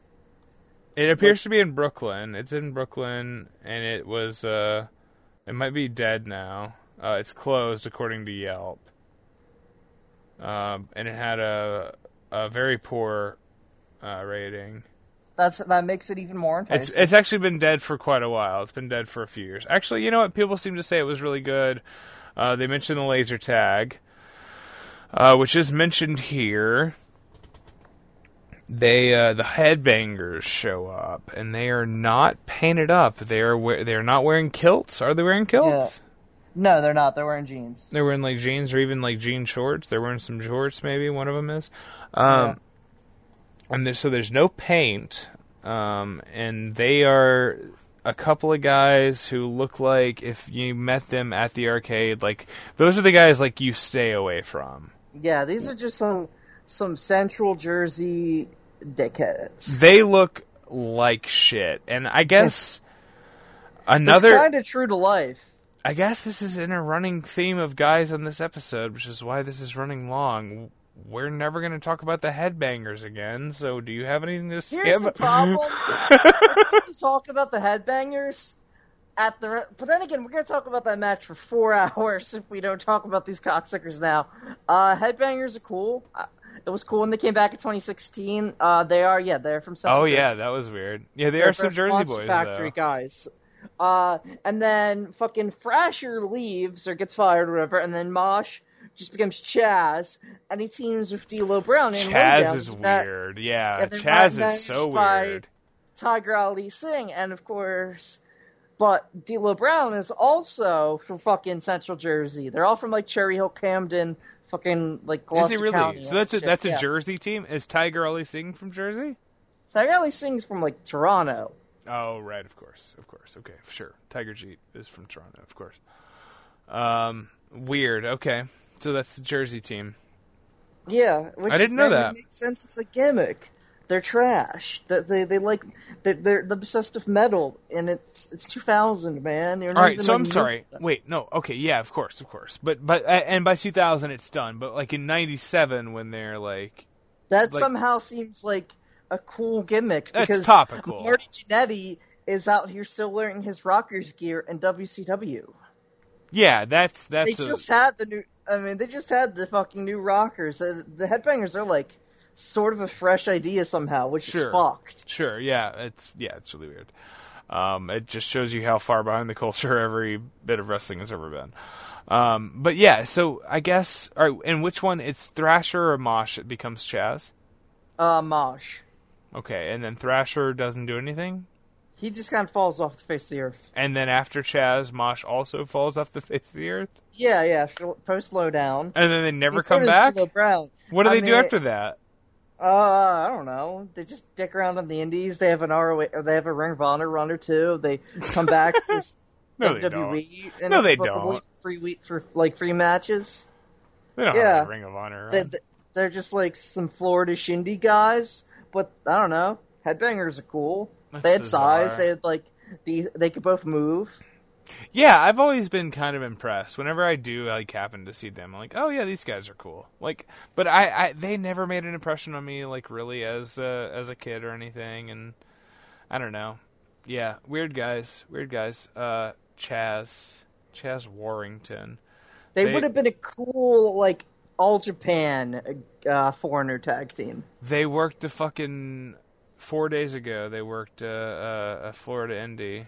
Coastal Championship Wrestling, Port St. Lucie, Florida. Hilarious. Is that them working the fucking Ascension and two other guys? No, I don't. This is them versus yeah, Miami Mike and Vic Arson. I don't think that's them. but Jamie. I feel like Miami Mike, buddy. I feel like Miami Mike. Jamie Senegal and Marty Bell are in the show, so we got that. Hey, there's some hoage. Couple hot girls on that show. Yeah, the Headbangers. I don't know. I have nothing to say about the Headbangers. They're good in this segment. Which they're great is in this segment. one of the iconic 24/7 hardcore title segments, I guess. Absolutely. Right? And it feels innovative somehow. Yeah. Which seems insane, but it does. Yeah, I mean, I don't know. Crash does stuff in it. You know, they got Hurl Hebner. I feel like I want to fucking puke when I see this motherfucker. I'm gonna goddamn vomit. Hurl Hebner. You know my feelings on the goddamn state of the I'm hawking a loogie right now, fucking thinking about him. Yeah, so they have Earl with them, and I question whether or not he can fucking even count to three. And I understand why they ask Hebner. He's hella sus, dumber than a stack of bricks. Fucking Earl Hebner sucks. It's really funny that he got banned for life from WWE for. We've talked about it briefly, but it's so funny. For selling bootleg merch. Yeah, it's so very strange. Cool. I don't even know. I mean, you know what that is? I'm gonna have to invoke a character from the AIW. That's Dave the Potato. That's some Dave the Potato shit. Yeah, the analog is, it's not quite 1-to-1, but it's not far off either. Yeah. I'm not a mathematician. It's not quite 1-to-1, but again, I'm not a mathematician. So, all right. So what happens here? The Headbangers, they got Crash at a sort of a ball toss, sort of a ball. It's not skee ball. It's not a skee ball. It's sort of a skee ball-esque machine, but it wasn't a skee ball. I looked at it closely because I know a skee ball from a skee ball, and this is not quite a skee ball. This is but there are balls involved. And Mosh body slams Crash on the shitty carpet floor of the arcade, which is a classic carpet style. Yeah. If anybody's been to an arcade or a bowling alley, there's a very specific type of carpet that only inhabits such establishments. Yeah. And you would never see it in literally any other place except for in a fucking bowling alley or an arcade. So he gets slammed on that, and then after he's probably, the bacteria he's picked up off of that. He gets up and he manages to get away by throwing in the balls from whatever his arcade machine was. I swear it's not a skee ball machine. It's some bullshit. It wasn't a classic skee ball because I love skee ball. I do too, man. Hell yeah. It's the best. He throws a bunch of balls at whichever one of those guys it was. Was it Mosh? I think it's Mosh.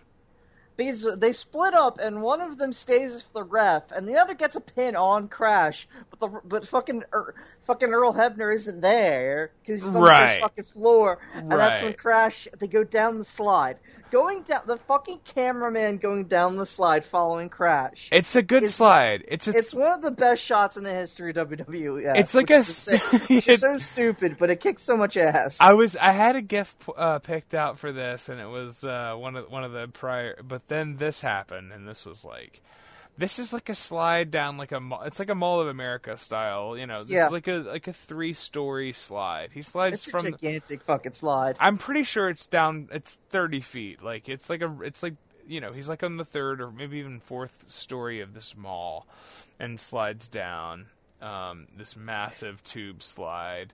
And yeah, the cameraman follows after him, right? And then there's also whichever one of the headbangers is with him up there. Slides down after him. You see him momentarily, but before that, Crash emerges from the slide, stands up, immediately gets just destroyed with the trash can, and it's great. You know, he goes for the pin, and then the other headbanger is coming out of this slide behind him and breaks the pin, which is just like, you know. Settle it amongst yourselves after the I mean, fact, this is like a classic, like, 3-way dance we're doing here. Yeah. It's the headbangers versus, you know, it's awesome. They snake eyes him on a rail and, like, whip him with belts. Like, they beat the shit out of him. And then they go to this sort of, this whole segment is just so good. They go to this sort of, like, test your might thing. Yeah. You know this carnival game where you, like, you hit the thing with the fucking sledgehammer or the mallet? And then the thing goes up and you try to hit the bell. Ding, you know? Yeah. One of the worst carnival games. It's really silly. The tension in this is like it's like when they're trying to get Grandpa to kill the girls in fucking Texas Chainsaw Massacre. Let's have Grandpa do it. He was the best in the slaughterhouse, and he can't fucking do it because he's dead. He's just dying man in a fucking wheelchair. That's like the dramatic tension with the headbangers holding Crash for one to hit the other. Well, they are gonna kill him though. In it's theory, so fucking funny. They've got him on the thing, and they're gonna hit him with the mallet. That would kill Crash Holly. Well, but it's a gimmick mallet, isn't it? I mean, I don't know. Does the Mall of America or whatever the fuck this is gimmick their mallet for Crash Holly to not get killed by it? I don't. But I mean, do they gimmick like every fucking dumbass who like pays? They've probably dealt with this before, right? Somebody's put their head on there before. Absolutely. It's the mall. It is just the mall after all. Yeah. Yeah, sure. Yeah, I don't know. It's pretty violent. They threatened to smash his head with the big mallet, and I was like, wow, that's pretty violent. Yeah. And he escapes and goes into a big ass McDonald's play place kind of thing. And then the headbangers kind of convene with Earl Hebner at the entrance of the play place, and they tell him to go in there, and they formulate their own plan to kind of corner Crash in the ball pit. And then Hebner goes in, and I think it's Thrasher is there in the ball pit. Crash climbs the wall, like the netting of the ball pit. Yeah. And delivers like a really nice flying clothesline, sort of a crossbody clothesline, on Thrasher into the ball pit, which is, you know. Crash is like fucking. This is like some fucking commando shit. This is Rambo. He's in his element. He's in his element, for sure. He's laid the trap. He knows what he's doing. Elroy knows what he's doing. And, you know, he's not out for hire, but he's been in these situations before, and he can defend himself if he has to. He doesn't want to do this, you know? He didn't ask for this title. No. But he's here.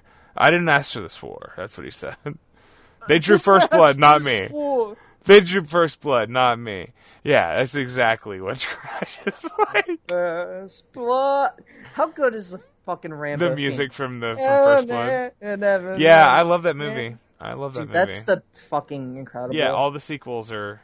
I mean, I don't know. They have their own merits, but First Blood. That's a different movie. No. That's a different boy. No, First Blood is a masterpiece. We don't have to talk. We don't have to say another word about it. As long as we both agree, First Blood's a masterpiece. Yeah. Crash is John Rambo, and similar to John Rambo in maybe the sequels, he is on sort of like a mini zipline bar, and he flies through the air and does like a Hurricane Rana on Mosh. Incredible. Which I think Rambo maybe does in Last Blood. Have you It seen seems Last that- Blood? No. It Oh, you seems should watch- entirely possible that he would do that. You gotta watch the last 15 minutes of Last Blood, because it's this, like, psychotic shootout. And have you seen... Stallone is one of the great auteurs of our fucking no, time, absolutely, man. absolutely. No irony. Stallone is a genius. Yeah. Stallone took back control of the Creed movies, and they got better. I never saw Creed 2. I needed to get around to Creed that. 2 is so fucking good. It's I'm great. sure. It's so I'm good. sure. I love Creed 1. Should have been, Stallone should have been at least nominated for an Oscar. His best acting performance ever.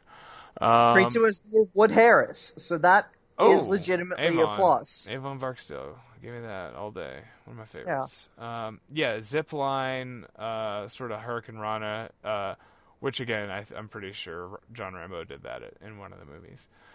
And then he runs off with he grabs his suitcase and presumably the hardcore title, but I didn't see him grab it, but he's gone. And this is one of those incredibly, this is like one of those iconic legendary segments of the 24/7 era where it's like always, like, this is on your WWE.com, like top 5 moments of the hardcore title, whatever. And, Lawler's, like, yelling, "Go Elroy," and, like, doing, like, a da-na-na-na-na-na-na. Like, he's doing, like, Adam West Batman music. Lawler is on commentary. Like, he loves it. He's having a time of his life. Yeah, he loves Crash. And then Mosh is, like, yelling at Hebner. And like, Hebner's like, "Well, what do you want me to do? He ran out of the front door. I don't know what to do." Like, it's like a complete segment with this is not a match, I guess, right? But as much as anything else, it feels like a match because it's got a beginning, middle, and end. Yeah. It's quite a segment. I think Crash versus the Headbangers in Fun Time USA, in a mall in Brooklyn, I guess it looks like. I think this might be the pinnacle of the 24/7, like, fuck around hardcore title stuff, because this is kind of nailing it on all cylinders. All right, and then I guess there was some clips after that of the May and Bubba Ray, the powerbomb off the stage. Yeah. I think that happened the same show as this, which is a crazy clip. But then we get to Crash versus Hardcore Holly. We're in Houston. Raw from March 27th. I caught a little bit of Vince being mean to his wife in a backstage segment before this. Yeah. But mostly skip past that. Being taller than Michael Cole. Yeah. All right. No This offense is to Michael Cole. That's part of why he was hired. yeah. Be shorter than Vince. Yeah. That's part of the deal. This is a proper match, and I guess, is this the first between these two? I think so, yeah. They have a feud going forward, though, right? Like, they have at least one big match together, right? I think so, yeah. And we'll talk about it probably on the show. I mean, yeah. I mean, that feels like one you'd have to talk about. I just can't remember. I like, once we get into this 24/7 stuff, it all becomes so fragmented that I can't remember, like... I mean, Crash wins the title back, but I don't think it's like a particularly long... Goddamn, dude. Yeah, I don't know. I guess we'll just get there and we'll watch it. We'll get there when We're just we gonna- get there, man. Yeah, we'll just watch it. I mean, at this point, there's no reason in looking ahead except for to see what else is worth watching. Like, there's no reason to, like, spoil ourselves on what happens or whatever. But yeah, this is a proper match with entrances where they come to the ring, which is bigger than the last few things. They got a hot start, and Bob hits a sloppy drop kick, and then immediately Taz is in the ring for some reason, and he's got his own ref, and so we made it about 7 seconds into a real match, and now there's a second ref and a third wrestler, and then Viscera shows up with a third referee. And then, I don't know. And this immediately is like Crash gets the fuck out and runs backstage where he's greeted by the Mean Street Posse who's there. And they have the referee. They got a ref, and they're all breaking glass on each other's back, like on the backs of each other's heads again, 2 more times. Like, this is now a recurring segment where the Main Street Posse, like, break gimmicked bottles or, like, wine glasses or something. I'm not really sure what they're breaking on each other, but they're doing a glass sound effect if nothing else. Yeah. And then Crash gets away from all of that, and then briefly meets some new characters that we haven't seen in our little time here in this weird little division. Yeah. As we greet Taka Michinoku and Sho Funaki of Kaientai. Taka attacks Crash Holly immediately. Funaki steals a referee shirt somehow, puts on the ref shirt. This is the first time we've ever seen teamwork between. I guess in that's the true. 24/7 era. I guess that's They true. have a plan. They did better They have than a the Mean fucking Street. plan, dude. Gotta give the Japanese their due, man. Kaientai knew how to be a team. But then again, I guess, I don't know. Taka goes for the pin while Funaki counts. But I'm not sure if that would have counted as a... I don't know. He had the shirt. The shirt, the is shirt the on. I guess the magical shirt is talisman. what... Yeah, you just gotta put the shirt on. You're the ref now. That's sick. All right, Taz breaks it up, and now everyone's out there yelling for Crash, and they all follow him outside the building, and Crash is hiding behind a trash can. And he manages to bait everyone out of the building, and then he runs back in the door, which I guess locks from the inside. Yeah. Or automatically locks. It's like one of those security doors. And then like Viscera, Kaientai, Hardcore Holly, the Mean Street Posse, and Taz all get locked outside while Crash runs in and gets the belt, I guess, and Jim Ross calls him the Houdini of Hardcore. And I don't know, that's basically the perfect 3-minute segment of television. I mean, they kind of nailed it. They kind of boiled down what wrestling television should be, and they kind of put it into 3 minutes right there. Yeah. Like, I don't know what else there really is after that. You know what there is? It's Crash Holly versus Taz. Yeah, main event time. Yeah, I guess. That's time. We arrive at our last little bit of business here, and it's the Go Home SmackDown for Mania 2000. A favorite show of mine for a long time. Yeah. I cut a It's little a lot bit. of fun. It's really good. It's really good. It's, you know, it's overshadowed by the year after it, where they basically redid some of it. Kind of, it's like, it's weird, you know, the ladder match being the main thing, but the whole show, this whole show is very strange. And the 4-way, you know, I like the 4-way. I think it's pretty good. Feels like a big deal. Yeah. I still to this day, so I caught a little bit of the Foley promo. Right before this first segment of this, where Foley is shouting at Triple H, and it seems like a lot of this match is focused on Foley and Triple H. But the real feud here is Triple H and The Rock, right? I mean, this is sort of Foley's last bit, and then what they're going to go do is Triple H and The Rock at, Backlash and Judgment Day. Yeah.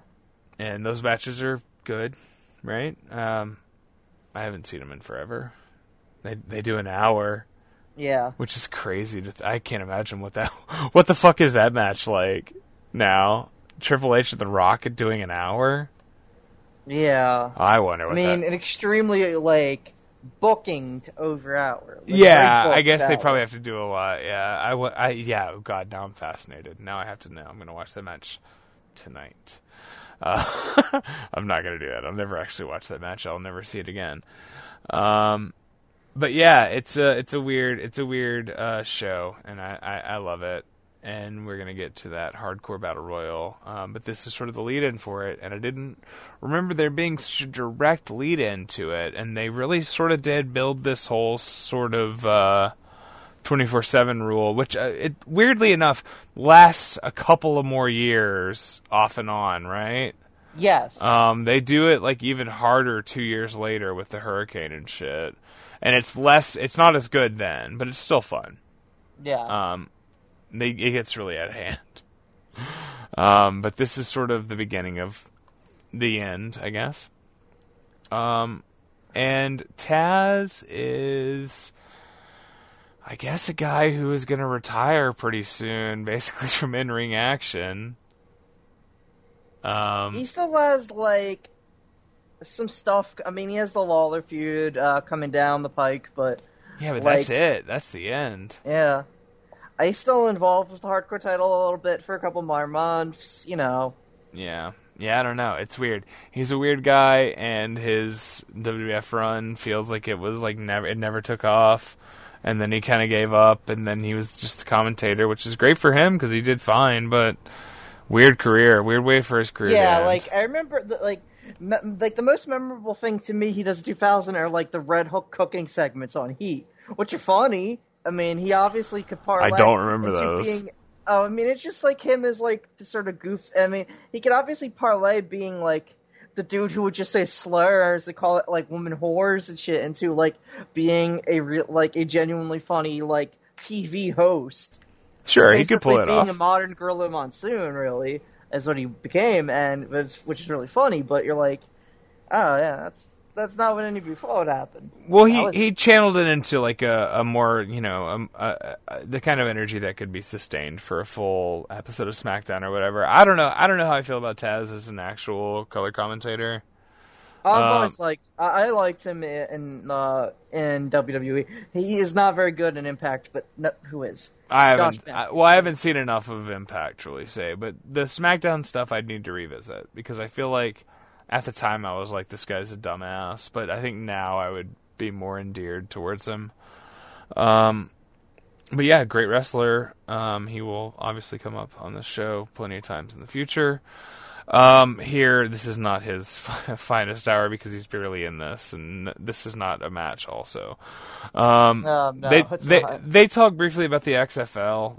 Lawler talks about the launch of the XFL. And I think Maniacs, baby. One day, I think we should do an episode on the XFL. Maybe like if we can find one game and dissect one XFL game. I think that would be... Yeah, we either like the first one or like the Extreme Bowl or whatever. The $1 Million Game, that's what it was fucking called.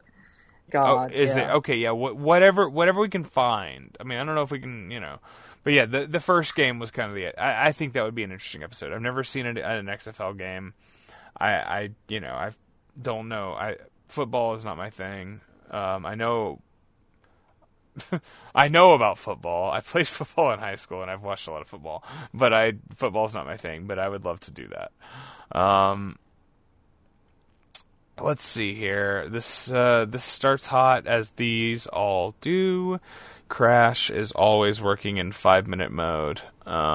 He knows he has to move at just the right speed to like optimize his gas mileage in every segment he gets. And he's so good at selling and running away. Again, never looks like a pussy. He's like a classic opportunist. In that segment where he like hides behind the trash can and gets in the door and everybody's locked outside, he's not a pussy. He's a fucking opportunist. He's he's smarter than them. He gets away. He doesn't want to have to get his ass beat by 10 plus dudes. Right, but if he's facing one guy, he will stay for the beating, and he will get out, but then he gets out before it's over. Yeah. Like, he's not afraid to get his ass kicked or anything. He does it constantly, but he gets out before he loses, and that's just a smart guy, He's just a smart dude. And then, we got Viscera and the Headbangers as we go backstage. Another mess of nonsense. Multiple referees. Thrasher has an ironing board. Viscera is like waddling around and hitting guys. I don't know. There's a bunch of 18-wheelers or like, big trucks, big trailer stuff. And, they hit him with stuff and they try to pin him and none of them get a pin and he runs off. And so this stuff is all kind of getting, at this point, we've seen this week after week and it's getting a little repetitive, right? Yeah.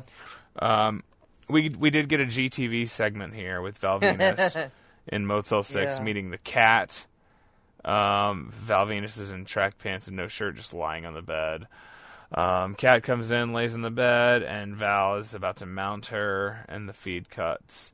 And Lawler is like, woohoo! And I like the idea that he's just jerking off to that video.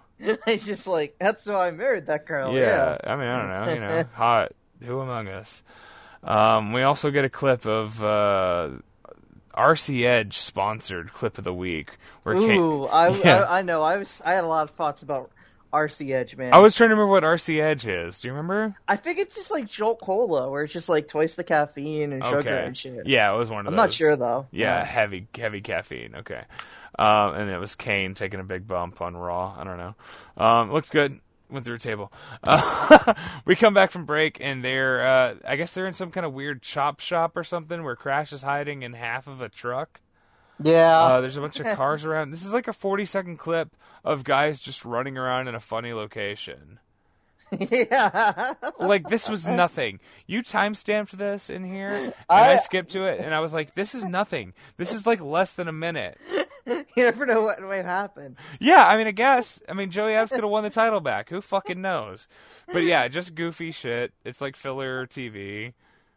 I don't know. This is like vignette TV, which is what this is, right? They just that's kind of what this is. You film these segments and you just plug them in wherever you're like, well, I don't know what we got like a minute 40 to put here. I guess you get Crash running around from the fucking Mean Street Posse.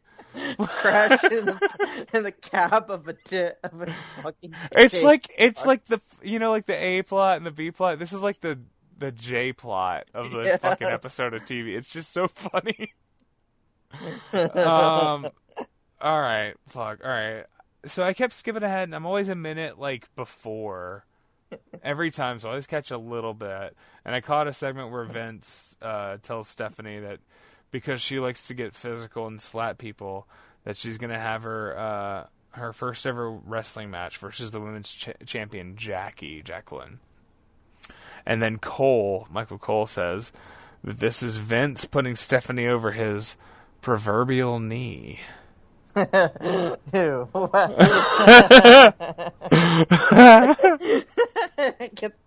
Don't fucking do that to me, man. Michael Cole. Out of here, Michael Cole. Boy.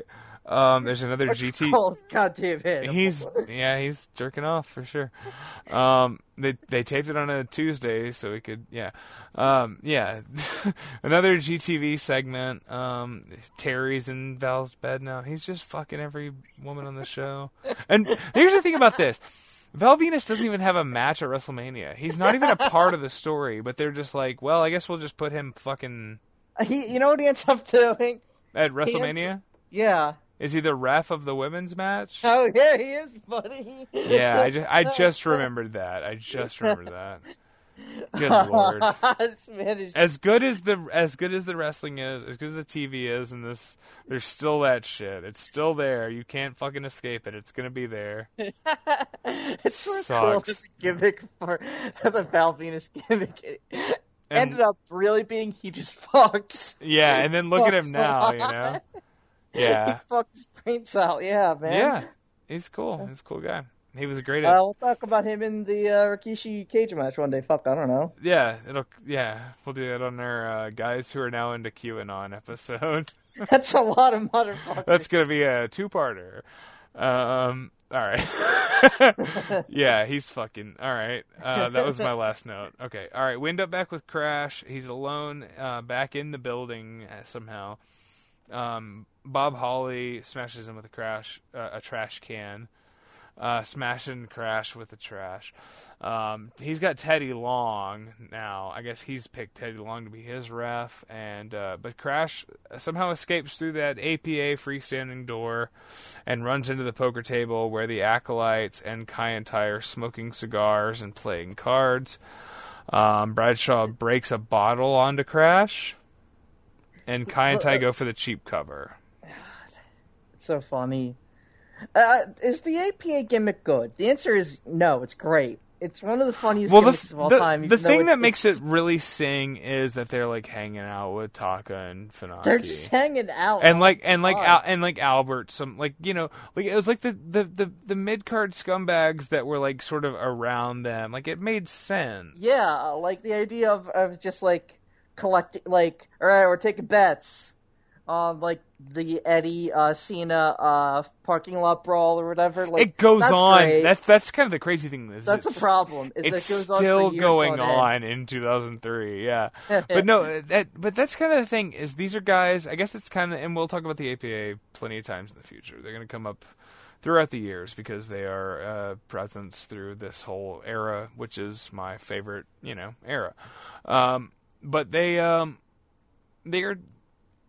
Essentially, the APA, after they stop being the Acolytes, after they stop worshiping Satan, of course, we talked about it on the episode, they got sexed into the ministry. And then they had to sort of get sexed back out of the ministry, of Yeah. course. But then after that, they kind of have no direction, and that kind of becomes the character of the APA, is that they are kind of over it with wrestling. They're not here to really wrestle, and they only go out there to the ring if they have a bounty to capture. And that's a great gimmick. It is. Got two badass wrestlers. One of them a former world champion, Yeah. which is weird to think about. And the other one, a future multiple-time world champion. They're just kind of over wrestling, and they don't really give a shit anymore. And they sit backstage and they smoke and play cards with whatever Chinese guy they can find, or Japanese, or whatever. I said Chinese. I didn't mean to say that. The Bradshaw would say it. Oh, you Chinese? All right, play cards with me, man. Chinese, Japanese. Yeah. Ocean. I know, guy. Chinese, Japanese. Yeah, Otto Vons. The I'm APA bad is that you cool. look Chinese. Yeah, the APA is cool. They flow. So this is weird. They flow back out to ringside, and they get all the way back to the ring, and the APA has followed them back. And Kai and Tai is there, and I think Albert's there, and Taz is there, and Bob Holly's there, and everybody, Game Master Anthony, everybody from every video game, movie, and book reality comes in for a huge party. And Crash Holly gets on the mic and says it's ruining his life. The 24/7 rule that he instated himself is ruining his life, and he has to stop. And then he just clearly lays out the rules for the Hardcore Battle Royal at WrestleMania, which is 3 days away, by the way. Yeah. This is literally So like fucking good. right before the show, like the last minute selling point, which I remember, for me personally, I was like, all right, now I'm buying the show for sure. No, I saw the show on a VHS months later, but it's a great little segment, and Bob gets on the mic afterwards and like calls him a bitch and slaps him, but then he says, all right, you made your bed, let's lie in it, and we'll see you at WrestleMania. And it kind of leads to the big it's 15 minutes, the Hardcore Battle Royal, which is a match that is kind of totally unique. I mean, we're going to talk about it next time we do this, but the Junkyard Invitational? The Junkyard Invitational as well, but no, the championship scramble matches that happen in like the late 2000s, right? Where Brian Kendrick wins the title briefly and shit. I've never seen those matches. I've never seen a single one of those. But this kind of lays the groundwork for that, and is a totally and wholly unique match. Crash is going to stick around for a while after that, right? He is. Okay. We're going to have at least one more Crash-centric episode. Okay, because I love him. I'm not ready to be done with him. It's crazy that he, it's just another one of those guys who just dies, and he flames out, and I guess they had nothing to do for him for by 2002 they got nothing for Crash. Post-invasion, the roster is so stacked. Of course he went to TNA. But yeah, I don't know, Crash, I guess we'll His last hardcore title reign is, he has one of the absolute last hardcore title reigns, actually. It's August 2002, but that shit doesn't count. Is that a house show, brief? I think that has to be a house show, yeah. What's his last televised, run within the hardcore title? It's like right before Blackman, right? It's June or July? Yeah. He's part of the Blackman thing, as far as I could tell. Okay. He's in the Blackman match where unlimited title changes, which is sort of, there are variations on that. There's the one, he's in the last ever, he's in the penultimate hardcore title match before they unified the title with the IC title, where Dreamer wins it, and it's a 6-minute challenge. Okay, we'll talk about that. Crash get will be there around. Fucking August 2002, yeah. August 2002. Here we are, leaving you in April of 2000. All right, well, again, these shows... This is a 3-hour podcast where we talked about Crash Holly the entire time.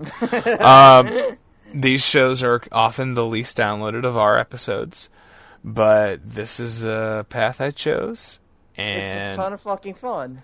I love it. You don't get this stuff. Like, it's totally unique, you know? On a level of, like, production, of, like, really just filming in these locations. It's just fascinating. I don't know. I love it. And this does not let up. It has its ups and downs, but, I mean, how long is Shane's title run? Does he have It's like a week. Because is that it? Okay. Yeah, because Mick Foley suspends the 24/7 rule to make sure that he has to face Blackman. Okay. Because, I mean, that kind of stuff would happen, which we'll talk about. And then there's the periods where they just... 24/7 rule just doesn't come up, really, even though it somehow still comes up. Yeah, well, they rest talk on about it. Like once every 4 months. Yeah, they sit on it for a little while and they revive it. Yeah, it's a weird. Yeah, I mean, you know, it was a matter of convenience for when they needed it to fill TV time or had the right act for it.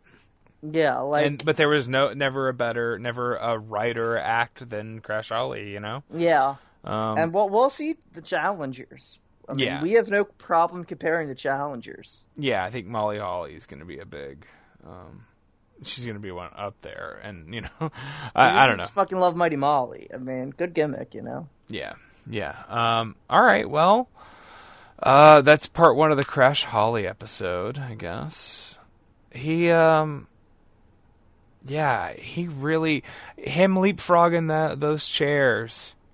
I was like, oh no, we found a guy. Yeah. And then I was like looking at his Wikipedia and like, what is the big Crash Holly? And I was like, oh, this is it. And then he's dead pretty soon. Yeah. And I was like, fuck. All right. Well, I guess we do a wrestling podcast called Wrestling is Gross. So. Yeah, man. What the fuck else? Yeah. Rate, review, subscribe. Fucking Death to America. Death to America. All right, that was a good one. It's very late.